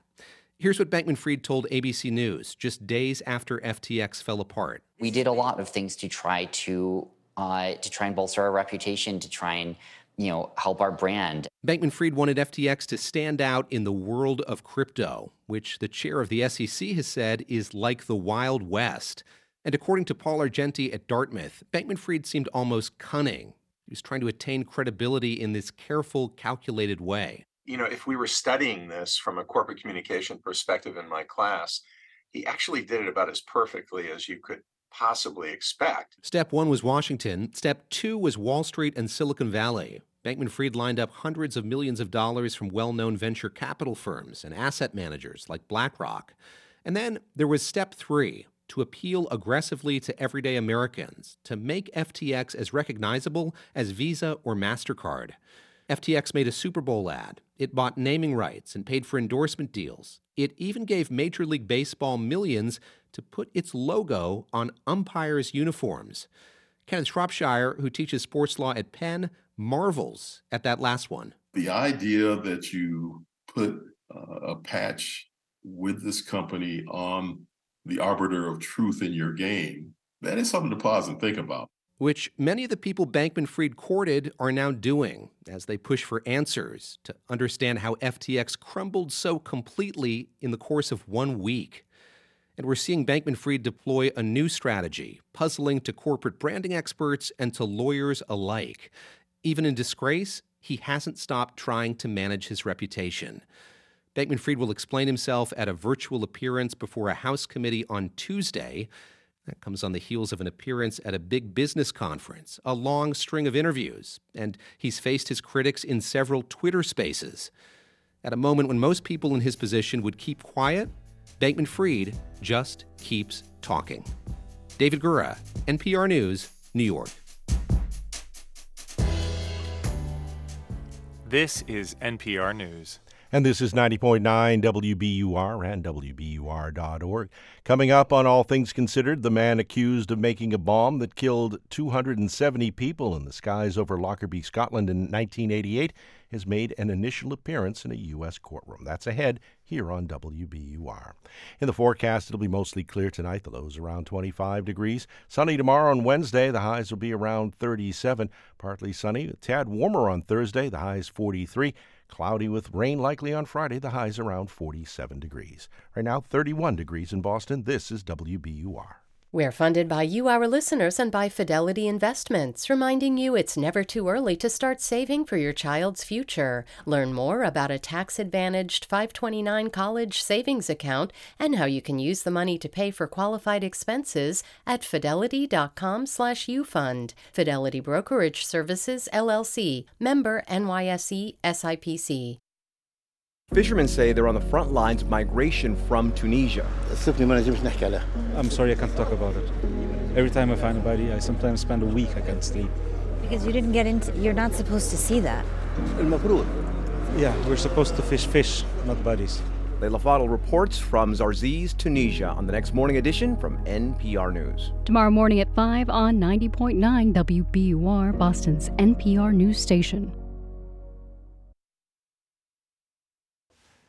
Live from NPR News in Culver City, California, I'm Dwayne Brown. Top officials in the Biden administration say they are working and talking with Russian authorities to figure out what it will take to secure the release of former Marine Paul Whelan from a Russian prison after last week's prisoner exchange sent American basketball player Brittany Griner home. National Security Advisor Jake Sullivan says they're still trying to figure out what it will take to ultimately secure Whelan's freedom. We are going to keep working at this. The big challenge we had over the course of the past several months is that what Russia was asking for to secure Paul Whelan's release was not something that we had to be able to give. That is a problem we are trying to solve. Sullivan says the administration plans to have another engagement with Russian officials this week aimed at securing the release of Whelan, who's serving 16 years on spy charges U.S. officials have called baseless. California is expected to receive more than $500 million as part of a settlement with Walgreens over its role in the opioid epidemic from member station KQED. Keith Mezaguchi reports. This is part of a multi-state settlement reached in principle with the retail pharmacy chain. Walgreens is accused of failing to properly oversee the dispensing of opioids at its pharmacies, which the states claim helped fuel the ongoing opioid epidemic. The state attorney general's office is currently reviewing the terms of a similar agreement with CVS. To date, California's Department of Justice has secured approximately $30 billion through settlements with opioid manufacturers and distributors. For NPR News, I'm Keith Mizuguchi in San Francisco. Stocks finished higher on Wall Street as shares of Microsoft helped lift the tech sector higher. The Fed is also expected to announce its latest interest rate hike later this week. The Dow gained 528 points, up more than 1.5%. Tech-heavy NASDAQ up 1.25%. This is NPR. This is 90.9 WBUR. Good afternoon. I'm Steve Brown in Boston. Massachusetts Congressman Seth Moulton says the U.S. needs to act fast to support Ukrainians in their fight against Russia. Moulton and a bipartisan group of members of Congress just returned from a weekend trip to Ukraine. He tells WBUR Russian leader Vladimir Putin's recent strategy of attacking Ukraine's energy grid could be catastrophic. The number one thing we need to do is accelerate the delivery of air defense systems like the Patriot missile. Every day that goes by where Putin is able to launch more attacks on their energy infrastructure, it threatens to literally freeze Ukrainians to death over the winter. Moulton says he's amazed by the Ukrainians' continued resilience amid the ongoing attacks. The Medford branch of the Green Line extension is now open. It had been in development for decades and under construction for the past 4 years. The first train of the new branch departed just before 5 a.m. today. Senator Elizabeth Warren says it's been a long ride, but it was well worth the wait. The extension of the Green Line will increase ridership by 50,000 rides a day. That is a measure of how badly we needed it. Senator Ed Markey calls the Green Line extension a critical step toward a Green New Deal in Greater Boston. To make public transit a public good, to reduce congestion on our roads and clean the air we breathe, to allow anyone, regardless of income or geography, to travel safely, reliably, affordably, and sustainably. The Green Line extension adds 6 new stops in Medford and Somerville. Governor Charlie Baker plans to release over $34 million in grants to electrify buses. The funds came from a $75 million settlement with Volkswagen after the car maker produced fraudulent emissions data for certain vehicles. The proposal would largely allocate the funds for Regional Transit Authority electric buses. More people are expected to travel during the holidays this year than last. That's the estimate out today from AAA Northeast.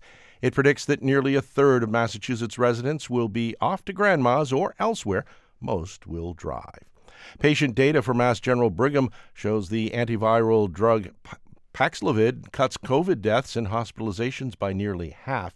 Experts say the data are especially promising because they indicate the drug can be effective in highly vaccinated populations. Analysts say Paxlovid is a key part of the future fight against COVID because current monoclonal antibody therapies don't work against new strains of the virus. It's 5:35. We're funded by you, our listeners, and by Cambridge Trust, a private bank offering a full suite of custom financial solutions tailored to its clients. Their team provides private banking, wealth management, and commercial and innovation banking designed to power any ambition. You can visit their offices or connect online at cambridgetrust.com/waytowealth. In the forecast, it'll be mostly clear tonight. The lows around 25 degrees. Sunny tomorrow and Wednesday. Highs around 37. Partly sunny, tad warmer on Thursday. The highs around 43. Right now, it's 31 degrees in Boston. This is WBUR. Support for NPR comes from this station and from Fidelity. With Fidelity Income Planning, Fidelity looks at how much clients saved, how much they'll need, and helps them build a plan for cash flow so they can go from saving to living. Fidelity Brokerage Services, LLC. And from Heather Sturt Haga and Paul G. Haga, supporting African Wildlife Foundation, working to ensure wildlife and wild lands thrive in modern Africa. Learn more at awf.org. From NPR News, this is All Things Considered. I'm Ari Shapiro. And I'm Juana Summers. The man accused of making a bomb that detonated over Lockerbie, Scotland in 1988 has finally appeared in an American courtroom. Family members of many of the 270 victims are closely watching the case as it moves through the justice system.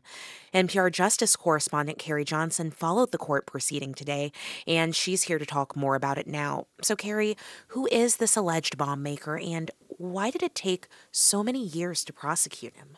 His name is Abu Aguila Mohammed Masoud Kir al-Marimi, and he was detained in Libya for another crime related to bomb making when he allegedly confessed his role in this attack on Pan Am Flight 103. That flight carried 190 Americans, many of them were college students who were returning home for the holidays in December 1988. The FBI finally took custody of this man over the weekend, but the circumstances under which he was turned over remain pretty murky right now. Okay, so Carrie, what happened when he appeared in federal court today? Yeah, the magistrate judge advised Masoud of his rights. He said he didn't want to talk until he saw his attorney. He wants to hire a private lawyer. The judge is giving him a week to figure that out. The judge also read the criminal charges against him. One of them is destruction of an aircraft resulting in death, and that charge carries the possibility of life in prison. The prosecutor, Eric Kennerson, says countless families have never recovered from their loss that day in 1988, and they may never recover. American officials say the defendant was a longtime member of the Libyan intelligence service, And here in the U.S., it seems he's being held in the detention center in Alexandria, Virginia, just across the river from Washington, D.C. Law enforcement officials at that facility are familiar with high-security defendants, including people like Russian operative Maria Butina and terrorism convict Zacarias Moussaoui. This is a major development in a crime that is now nearly 34 years old. So how are family members of those who were killed reacting to the news of this arrest? These families have been very active over the years. They've been in touch with law enforcement, especially since 2020, when then Attorney General Bill Barr announced these charges. Kara Weeps lost her brother, Rick Minetti, on that Pan Am flight. Here's what she told Weekend All Things Considered. This was paramount to us that he be tried in the United States.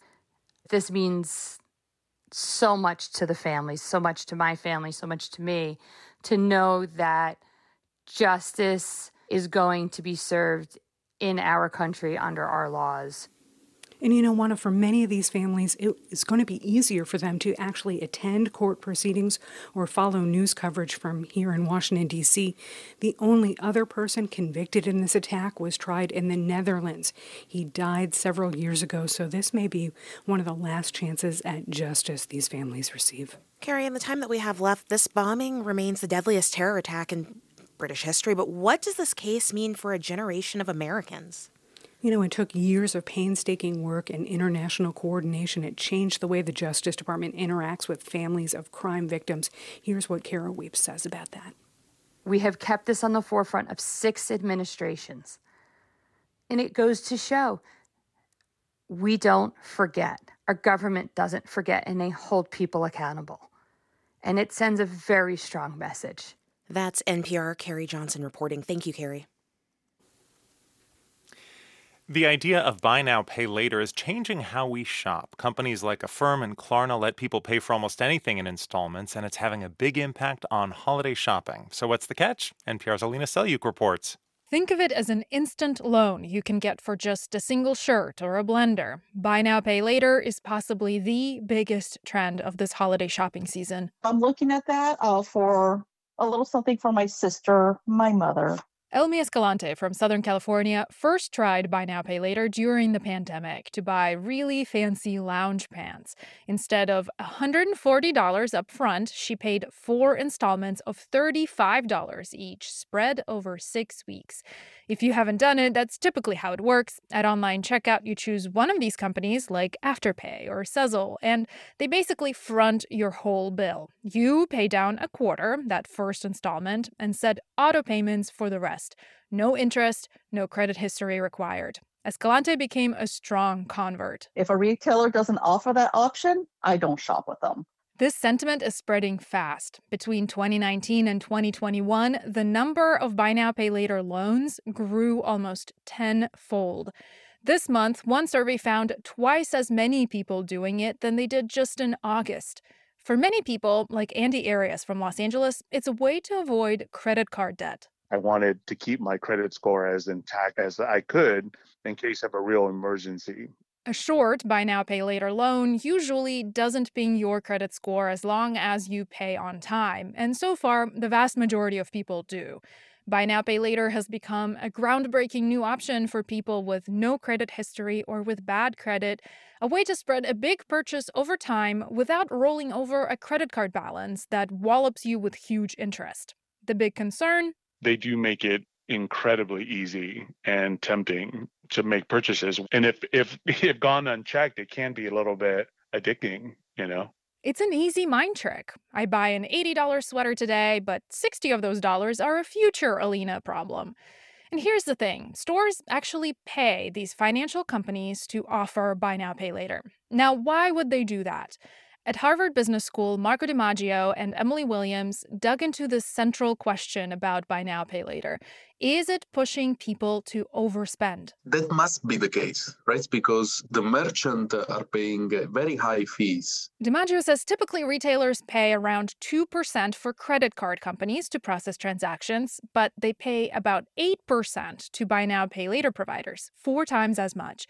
And financially, that would only make sense if BNPL encouraged people to buy more. DiMaggio and Williams found not only do these borrowers spend more on average, they specifically shop more.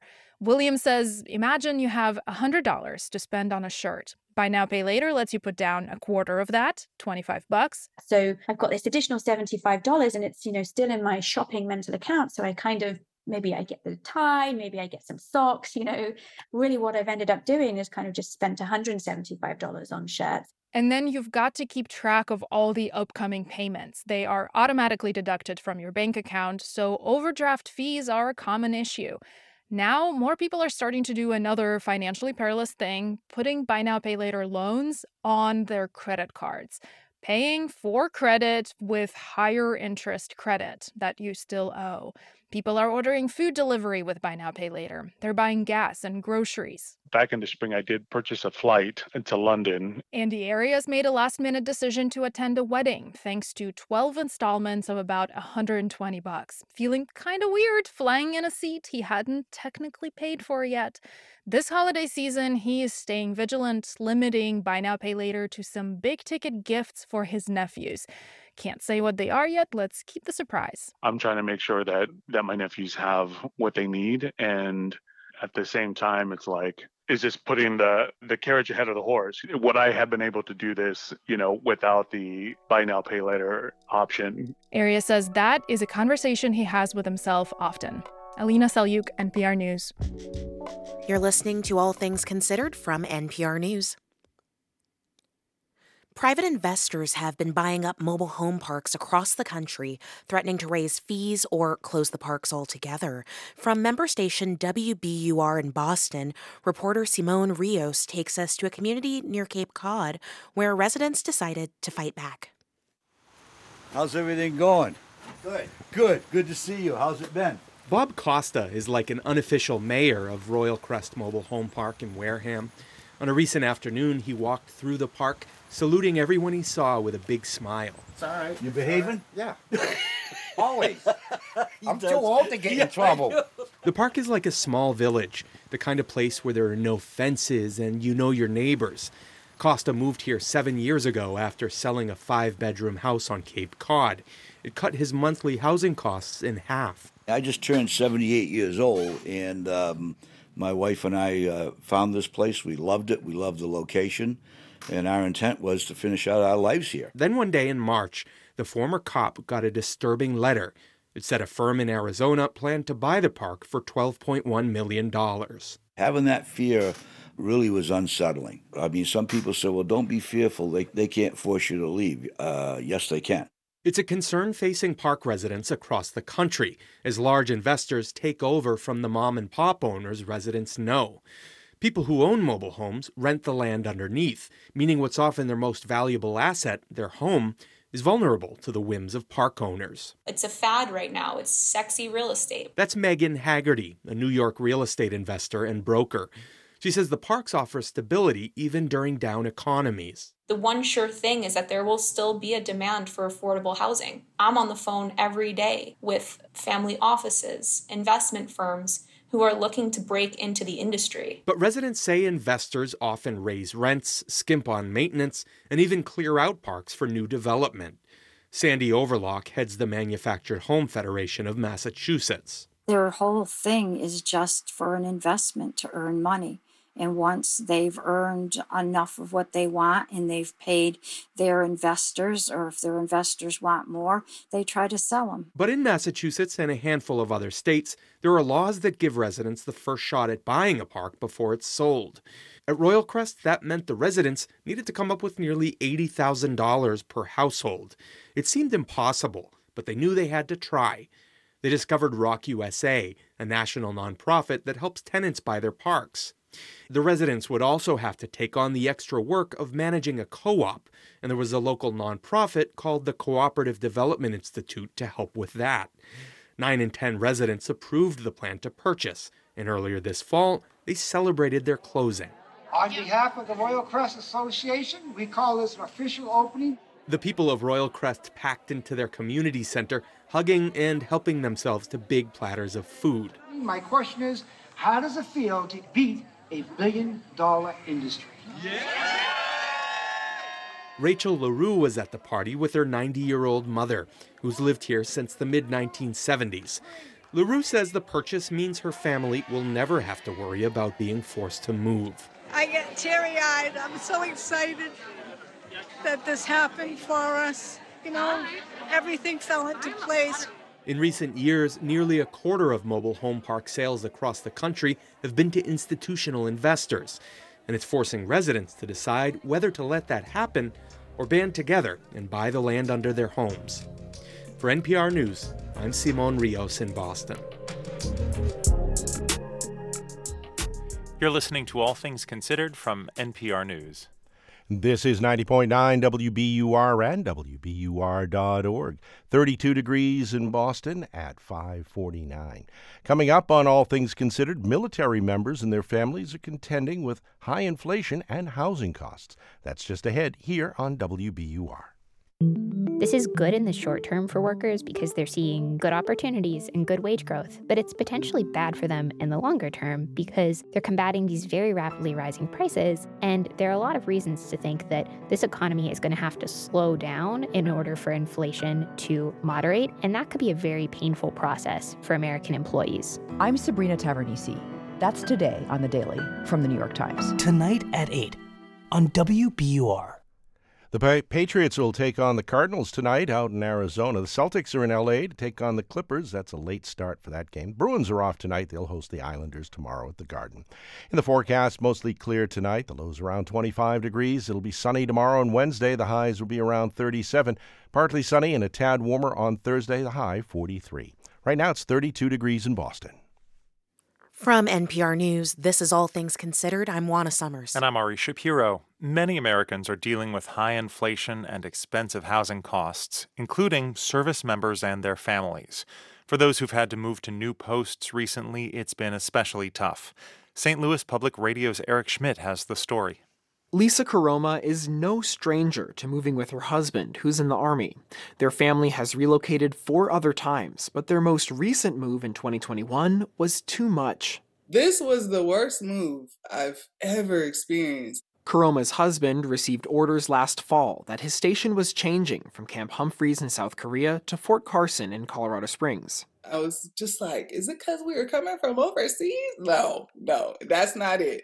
It was just because the conditions in America, I feel like what we were walking into, we just were ill prepared for. Karoma says housing on post at Fort Carson was full, and they had to stay at a hotel while they searched for a permanent place to live. She says it took about a month to find suitable housing. We were in a rush at this point because we're racking up hotel bills and breakfast, lunch, and dinner because you're in a hotel for a family of 5.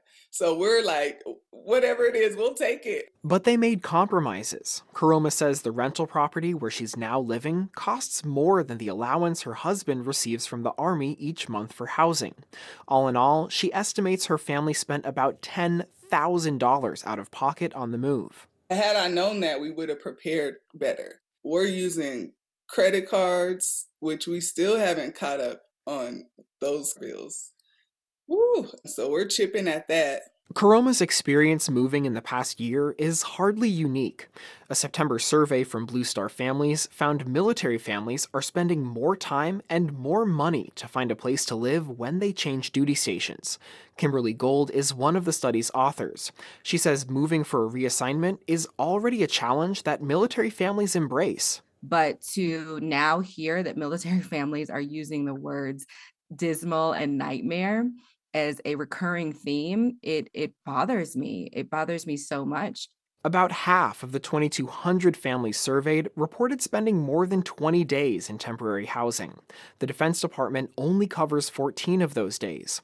Once they find a place to live, families reported spending an average $336 per month more than the military housing allowance on just rent or a mortgage, not including utilities. When you're spending more money on one thing, you have less money for anything else. Cesare Galvin directs Justice, Diversity, Equity, and Inclusion for Armed Forces Housing Advocates. She says challenges with housing costs can cascade and hit other parts of a military family's budget, like food. Which doesn't just affect the families, but then it turns around and affects the military, because if you're worried about whether or not your kids got to eat this morning, you're not focusing on your job. The Defense Department did issue a temporary increase to the military's basic allowance for housing this September in some markets where rents have ballooned, but those only apply in 28 places across the country. Colorado Springs, where Lisa Caroma's family lives, isn't one of them. She says the strain from this move has her asking her husband if he can retire from the Army sometime soon. I never want to do this again. I'm tapping on his back every day. When are you getting out? I hate it. Caroma says she and her husband deeply appreciate what the military has afforded their family, and they don't necessarily want him to leave. But she says they need more support from the Army for it to make sense. For NPR News, I'm Eric Schmid. Time now for My Unsung Hero, our series from the team at Hidden Brain. It tells the stories of people whose kindness left a lasting impression on someone else. Today's story comes from a woman named Jennifer. We're only using her first name to protect her privacy. As a kid, Jennifer felt like she never quite fit in. Her classmates made fun of her for being socially awkward and wearing unfashionable clothes. Going to school felt like torture, but the bullying escalated to a whole new level in 7th grade when a group of 3 girls began singling her out almost every day after class. I had no defense against any of this. Whatever insult they said to me, I just said right back to them. So they would say, "You're stupid," and I'd say, "No, you're stupid." And they'd say, "You're ugly," and I'd say, "No, you're ugly." The school year was terrible. I was miserable. My grades were terrible. I cried most days on the way home from school, trying to get myself together so my mother wouldn't know what was going on. In the summer between 7th and 8th grade, the ringleader of this gang of girls was tragically killed in a car accident. Although I had never wished anything like that on any of them, I really just had wanted them to stop picking on me. I did hold out some hope that this might mean that 8th grade could be different. And that hope lasted about 2 days into the new school year when I discovered that the gang of girls was still together. They had a new ringleader. And whenever they could get free, they would come find me as always and torment me as always. And I was miserable again. Until about 6 weeks into the school year, when I was changing after gym class, I'd waited till all the other kids were gone so that I could change in private. When I hear a voice and I look up, and there was the new ringleader standing there looking angry. She said, "I want to talk to you." I was terrified. I'd never spoken to her before. And she said, "My girls tell me that you've been insulting them." And I was just so surprised at the injustice of it. And I just began to cry. She said, "What are you crying about?" And that just made it worse. And when it got that bad, the whole story just tumbled out of me, and how these girls had tormented me all the way through 7th grade, and how no insult I had ever thrown at them was anything they hadn't said to me 10 seconds before. And then I hear her say, "I'm sorry. I didn't know that. I'll tell them to stop." And when I looked up, she was gone. And those girls never spoke to me again. I approach the world very differently than I would have had this not happened. I take the risk of trusting other people more often than I would have. And I've had people tell me how much my gestures meant to them, all things that I did because my unsung hero gave me a view of humanity I had never had before. And if I could tell her about that today, I would tell her that she didn't just change my life, though she did. She changed the whole world. Jennifer now lives and works in Maryland. You can find more stories from My Unsung Hero wherever you get your podcasts. And to share the story of your unsung hero, record a voice memo on your phone and email it to myunsunghero@hiddenbrain.org. Support for Unsung Hero comes from Little Passports, designed to help children discover the world with hands-on activity kits delivered monthly for ages 3 and up.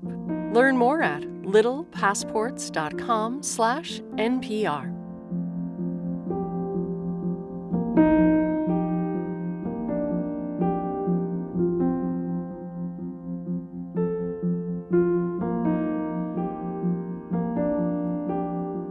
You're listening to All Things Considered from NPR News. Support for NPR comes from this station and from Athena Health, creating connected healthcare technology designed to improve patient outcomes and increase efficiency of healthcare practices and organizations. Learn more at athenahealth.com. And from Searchlight Pictures with Empire of Light, a new film by Sam Mendes, starring Olivia Colman, Michael Ward, and Colin Firth, about the power of human connection during a time of great change. Now playing in select theaters. And from the George Gund Foundation, working to make Cleveland and Northeast Ohio more globally competitive, livable, sustainable, and just. More information available at gundfdn.org. This is 90.9 WBUR and WBUR.org. 32 degrees in Boston at just a minute before 6 o'clock. Coming up on All Things Considered, we'll hear from a retired FBI agent about the investigation into the 1988 Lockerbie bombing that has finally led to a suspect being charged. That's ahead here on WBUR. It'll be mostly clear tonight, the lows around 25 degrees. It'll be sunny tomorrow and Wednesday. The highs will be around 37. We're funded by you, our listeners, and by Cambridge School of Culinary Arts in Porter Square, with culinary and pastry certificate and diploma programs for aspiring chefs. CambridgeCulinary.com or on their app. I'm here now, host Robin Young, and this is 90.9 WBUR FM Boston, 92.7 WBUA Tisbury, 89.1 WBUH Brewster. Listen anytime with our app or at WBUR.org. WBUR, Boston's NPR news station. The drought in Somalia immediately means that there's scarcity of food at the household level. Somalia is experiencing its worst drought in decades. One aid group says nearly 2 million children are suffering from malnutrition and that many will die. It's Monday, December 12th. This is WBUR's All Things Considered. Good evening, I'm Steve Brown. Also ahead, a Massachusetts congressman is just back from Ukraine. What he says leaders in the war-torn country are looking for from the U.S. What they needed a few months ago is not what they need today. Today, they're focused on getting missile defenses, air defenses. And the new website, areyoupressworthy.com, calculates press value to expose the bias known as missing white woman syndrome. Marketplace is up at 6:30 with all the day's business news. It's 6:01. Now this news.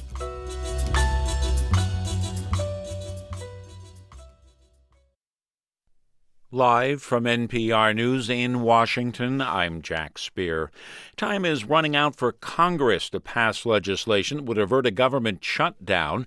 NPR's Windsor Johnston reports Democrats and Republicans continue to argue over details of a roughly $1.5 trillion funding plan that would keep federal agencies operating through the next fiscal year. Senate Majority Leader Chuck Schumer says lawmakers should be prepared to vote on a one-week continuing resolution to give negotiators more time to work out a final agreement. Both sides are going to have to give in order to get it done.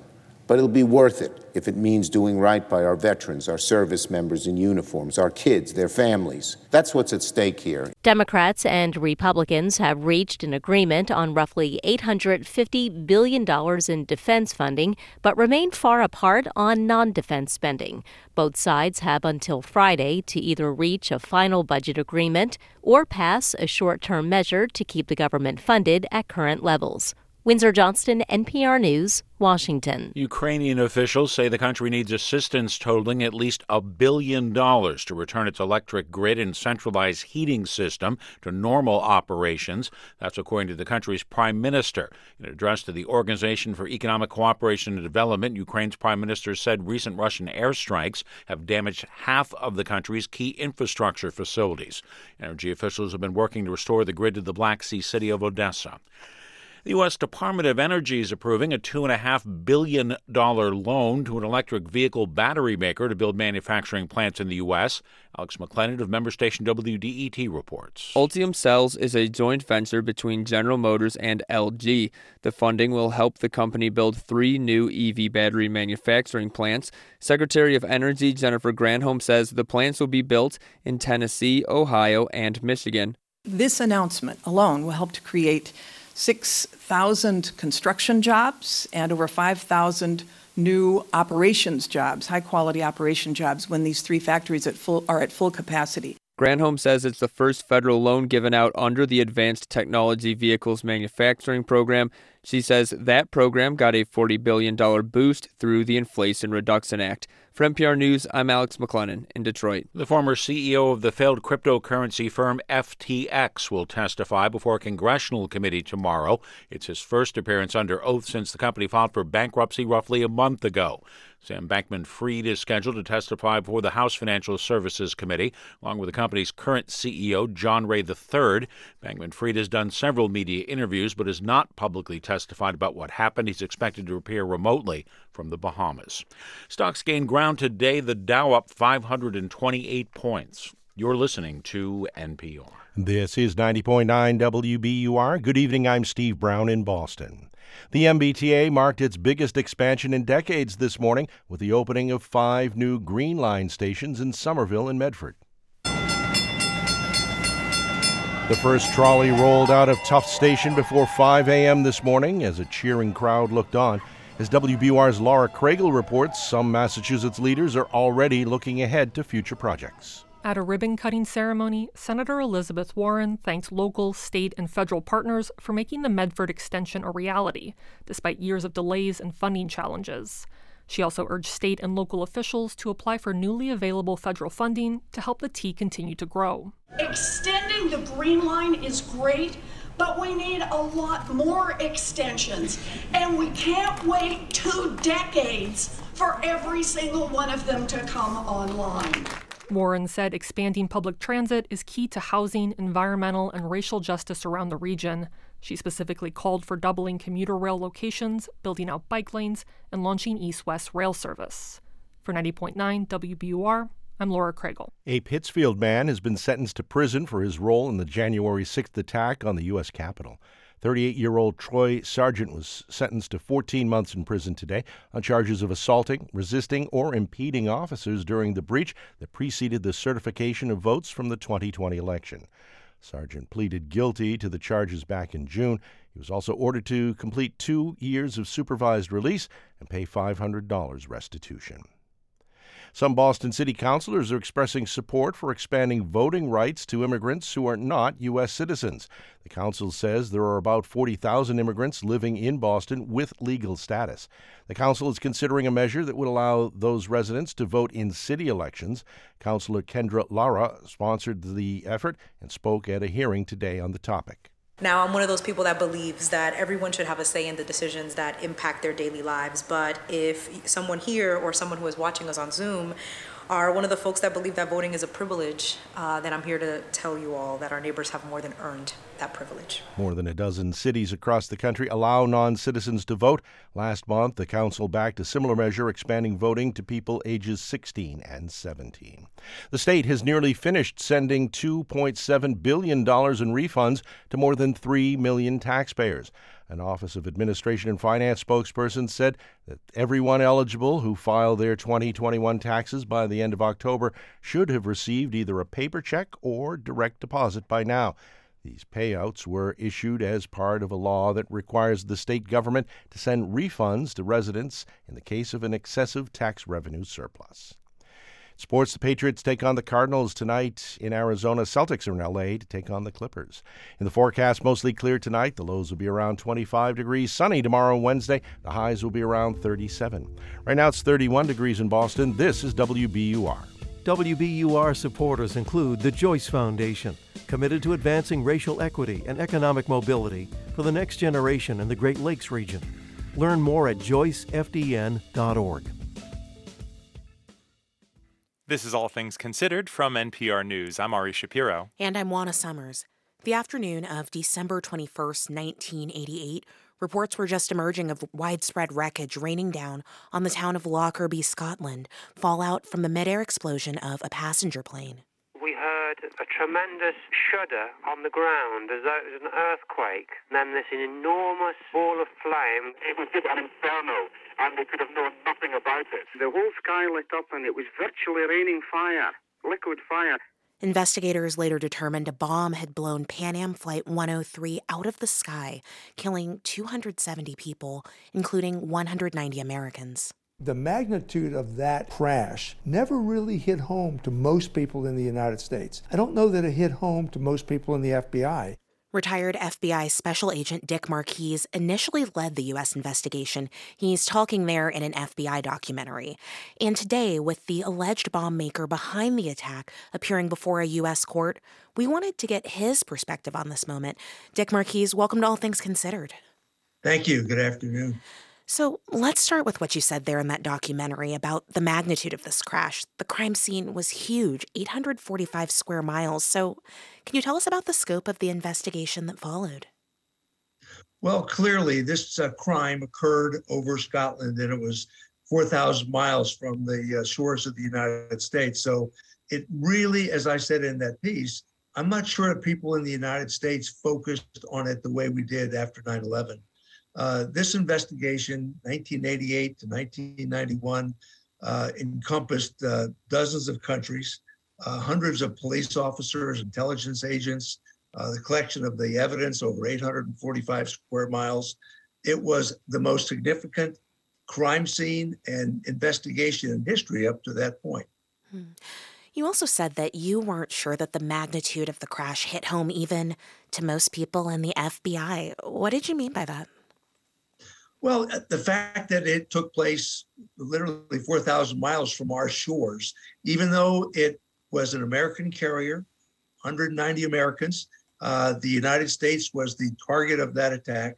The fact that it occurred 5 time zones away from us at night, it didn't hit home the way Oklahoma City, the way that September 11th, and the various terrorist crimes that we've seen in the United States since 1988. And I'm not sure, because the media coverage disappeared, mostly in the United States, very quickly. And it fell out of the consciousness of most people, because it also took approximately 3 years before we had publicly identified who was responsible for this. Did the Lockerbie bombing and the investigation that followed change the way that terrorism was investigated and crimes of this sort were prosecuted? Well, it did. Certainly the laws that prohibited this type of activity were not even passed in the United States until 1986. That made it against the law for someone abroad to kill an American during the course of a terrorist attack. Prior to that, someone could do it with impunity, get away with it, and they couldn't be prosecuted. But this case brought police and intelligence agencies together in an unprecedented way to collect information, share information, and eventually bring people to justice. At first time in a court sitting in the Netherlands, a Scottish court sitting in the Netherlands in 2000. As we mentioned, you initially led the U.S. investigation, so I'm curious, all these years later, do you still have personal connections with families of the victims? And I wonder, are there any promises you made to them back then that you still remember today? The only promise I ever made, and one public comments that I made to them, was that we were going to do everything we could to bring justice. People have asked about closure. I don't know that you ever get closure from something like this, but I promised that we would do everything we could to bring those responsible to justice. And I was very disappointed years ago when all we brought to court the first time were 2 people. And I'm hoping that with Mr. Massoud coming into the United States, that he will provide that additional data, additional information that will allow investigators to focus in on other people who may still be alive that were responsible for this attack. Are you still in touch with any families of the victims that you met back then? I am. I every year I go to Arlington. I'll be going again next week on December 21st at 1:30, Arlington Cemetery. There's an annual commemorative event that I have attended most years since that memorial was erected in the mid-1990s. I still stay in touch with some of those folks. We've got about a minute left with you, and I'd like to ask you personally, what does this day mean to you after nearly 34 years to see one of the chief suspects of this bombing in court in the U.S.? I think it is significant. And not just so, it's not for me, it's for those people who lost loved ones on that airplane. It's for Americans to finally see somebody in a U.S. court that we believe was responsible for killing their loved one. And it's a good feeling for that. And I hope that these families can walk away getting additional information that will allow them, and you never put it behind you, but allow them to maybe sleep better at night. That's retired FBI Special Agent Dick Marquis, who led the American investigation into the 1988 Pan Am Flight 103 bombing over Lockerbie, Scotland. Thank you so much for joining us today. Thank you. You're welcome.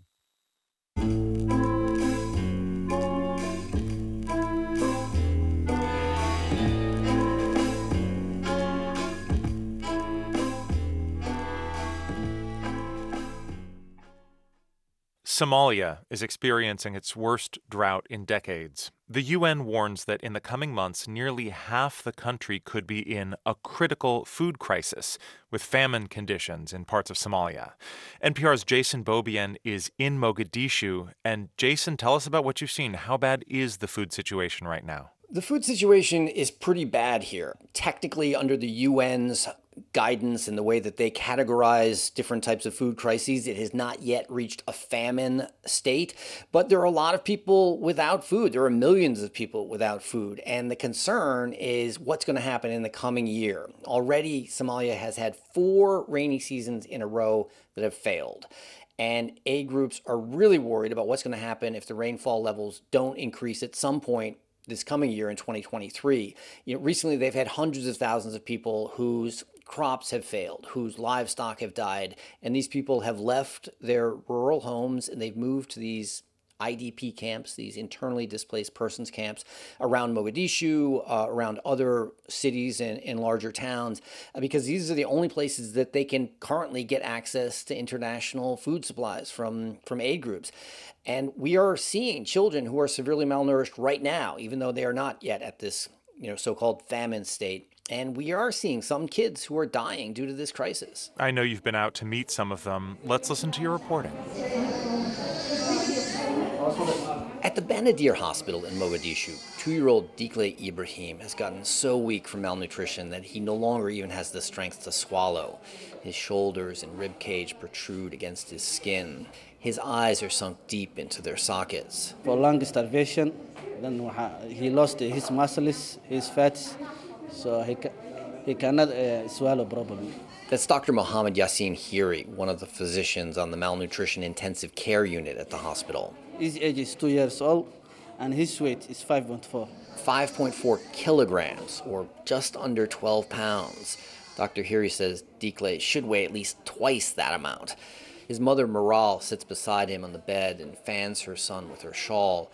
Maral says Diklay came down with diarrhea nearly a month ago and then progressively grew thinner and thinner. Finally, she made the 60-mile journey from her village to the capital, Mogadishu, she says, to seek help. Dr. Hiri says more and more cases like Diklay are showing up at this hospital.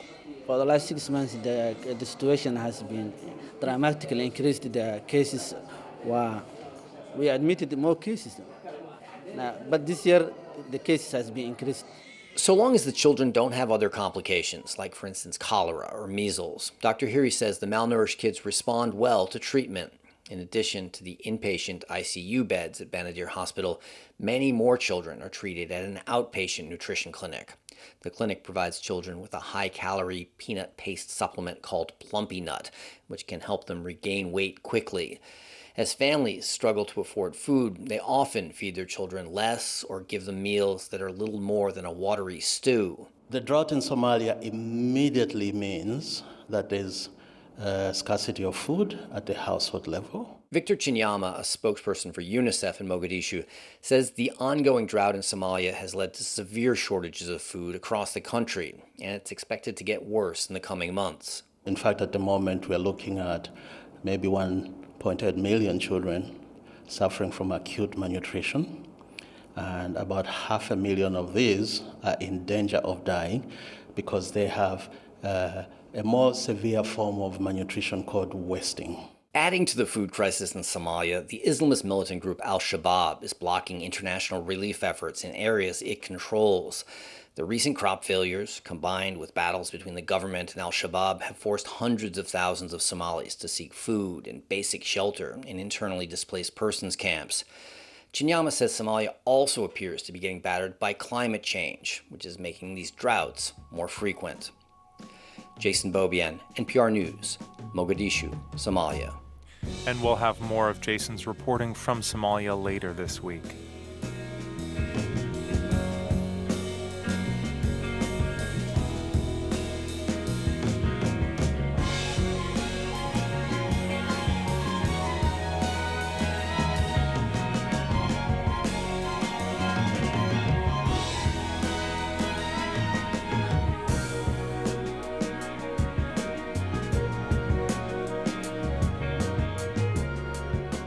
You're listening to All Things Considered from NPR News. This is 90.9 WBUR and WBUR.org. Good evening. I'm Steve Brown. 31 degrees in Boston at 6:19.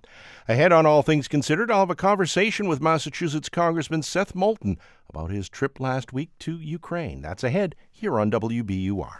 We're funded by you, our listeners, and by Semester Off, an education and wellness program in Wellesley helping college students get back on track through academics, executive functioning coaching, and yoga. SemesterOff.com. On Wall Street, stocks closed the day higher. The Dow was up 1.5% at 34,005. The S&P was up 1.4% to close at 3991, and the Nasdaq was up 1.25% to end the day at 11,144. In other business news, gasoline prices are falling across the country, but the relief has been muted here in Massachusetts. A AAA survey shows 34 states have gas prices lower than this time last year. Massachusetts is not among them. The average statewide price in Massachusetts fell 12 cents in the past week to $3.54 a gallon.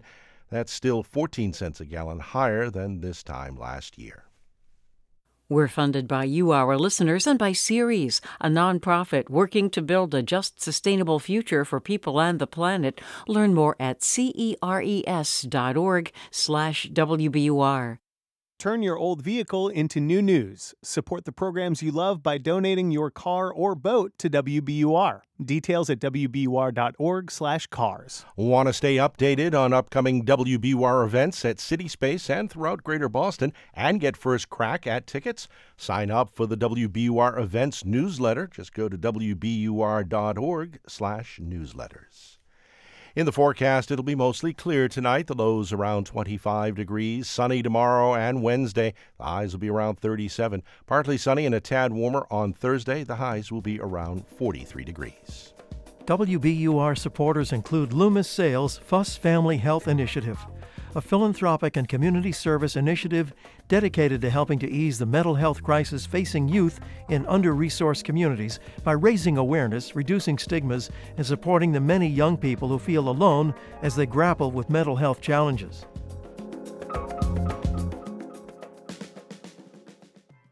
This is All Things Considered on 90.9 WBUR. I'm Steve Brown. Massachusetts Congressman Seth Moulton has returned from a visit to Ukraine. He was part of a congressional delegation that met with U.S. and Ukrainian officials in Kyiv, as well as U.S. troops deployed in Poland. Congressman Moulton joins us now to discuss the visit. Welcome, Congressman, to WBUR's All Things Considered. It's good to be back. Thanks for having me. This was your second visit to Ukraine. You were there just about a year ago, before the war started. Why did you decide that it's important to visit Ukraine at this moment in time? I think Ukraine is an incredibly important U.S. ally. But I went there in December of last year, exactly a year ago, at a time when a lot of people weren't taking the threat of Russia's invasion seriously. And I came back and wrote an op-ed in the Wall Street Journal about how we weren't doing enough to prevent a war with Russia. We weren't doing enough to deter Putin. We were just talking about a response. Of course, sadly, that proved quite accurate. And a couple months later, Putin invaded. They're now about 8 months into the war. And I'll tell you, it's remarkable how little has changed in the capital city. By that, I mean, despite the horrific war that Vladimir Putin has unleashed on this country, an illegal and completely unnecessary war that's killing thousands and thousands of people. The Ukrainians are so remarkably resilient that Kyiv felt much the same as it did a year ago. Mm-hmm. What were the main things that you took away from this visit from Kyiv, other than the fact that they're still living their lives there? Well, they're living their lives, but they have to win this war. It's obvious that right now there's just no negotiating space between the Ukrainians and Russia. Ukraine wants its country back, and they certainly deserve to have it back. Russia doesn't seem willing to budge. So it's important that we get Ukraine what they need to win this war. But their requests change over time. And what they needed a few months ago is not what they need today. Today, they're focused on getting missile defenses, air defenses, to stop this onslaught of Russian attacks against their energy infrastructure. Putin's trying to use winter as a weapon and freeze the Ukrainians to death over the winter months. They've got to shoot those missiles out of the sky. Mm-hmm. You anticipate my next question about the winter. It's getting more intense there in Ukraine. How is the energy infrastructure holding up there, and can it ensure that Ukrainians do not freeze to death? Their energy infrastructure is fragile, in part because it's all based on Soviet technology. So the immediate focus is getting the replacement old Soviet parts to plug back in the pieces that Putin has knocked out. In the long run, though, we talked about how important it is that they transition their power grid to a Western system, not only because it will be more resilient and reliable, but because it will tie Ukraine in with the West. Mm-hmm. Do you think that the United States' approach to its support for Ukraine needs to change based on anything you saw on this visit, or are we doing all the right things in your view? I think that for the longest time in this war, we've been doing all the right things, sometimes a little bit late. And I think there's still more that we can do to accelerate the delivery of supplies, both humanitarian and military, to the Ukrainians. The number one thing we need to do is accelerate the delivery of air defense systems like the Patriot missile. We've got to get that to them as quickly as they can, because every day that goes by where Putin is able to launch more attacks on their energy infrastructure, it threatens to literally freeze Ukrainians to death over the winter. The second thing we need to do is really focus on what they need to win this as quickly as possible, to push Russia back to a point where they're willing to negotiate on more reasonable terms. Ultimately, we need to ensure the strategic defeat of Vladimir Putin so that he doesn't go anywhere next. Putin will not stop on his own. And if he doesn't get stopped in Ukraine, he could well go to a NATO country next. That means U.S. troops would have to be involved. Massachusetts Congressman Seth Moulton, thanks for speaking with WBUR's All Things Considered. Thank you. It's good to be back. If you went missing, how much news coverage do you think you would get? The Columbia Journalism Review released a new database tool called Are You Pressworthy? It calculates the number of stories your disappearance would get based on certain factors like your age, race, gender, and geographic location. The new tool shows us how racial bias continues to affect media coverage. NPR's Jonathan Franklin has the story. Thousands of people are reported missing in the U.S. each year, and while not every missing person case would get huge media attention, the urge to locate them is always the main priority.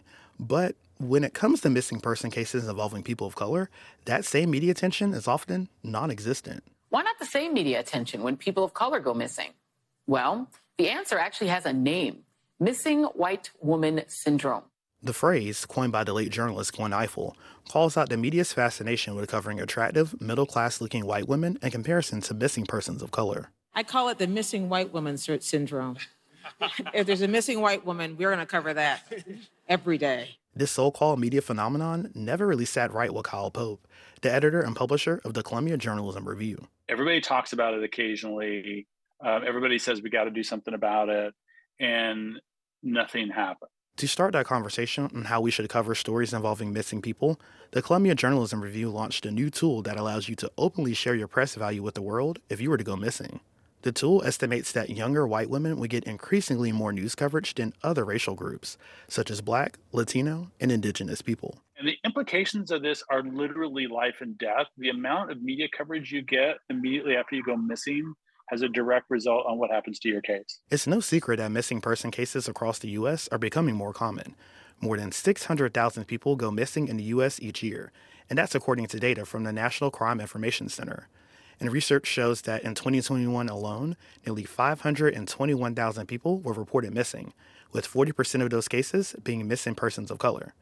But sadly, 38% of people who go missing in the U.S. are Black, which is double the U.S. Black population of about 14%. I will say this, we are not naive to believe that every missing persons case will get national media coverage. That's Natalie Wilson, the co-founder of the Black and Missing Foundation, a nonprofit dedicated to bringing awareness to the cases of missing persons of color.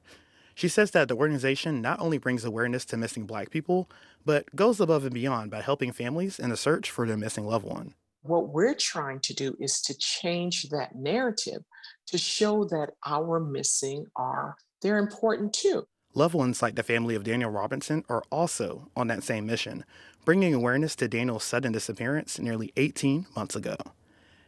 Daniel's father, David, says that when it came to his son, a Black man, it was extremely difficult to get any sort of media attention about his disappearance. Media wasn't really at the time reaching back out, so I had to keep pressing and pressing, but it took a lot of hard work. In the end, Wilson says that both media and everyday people have a responsibility to address this issue.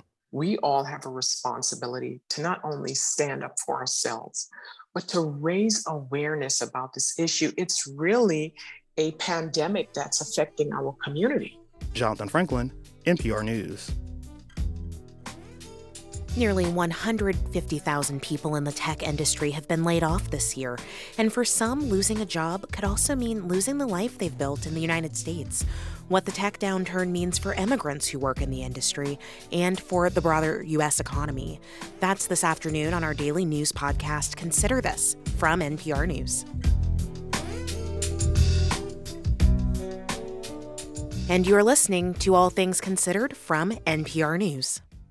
We're funded by you, our listeners, and by Huntington Theater. Give art, culture, and community. Gift the Huntington. Gift certificates, seat plaques, flexible packages, and more. huntingtontheater.org/gifts.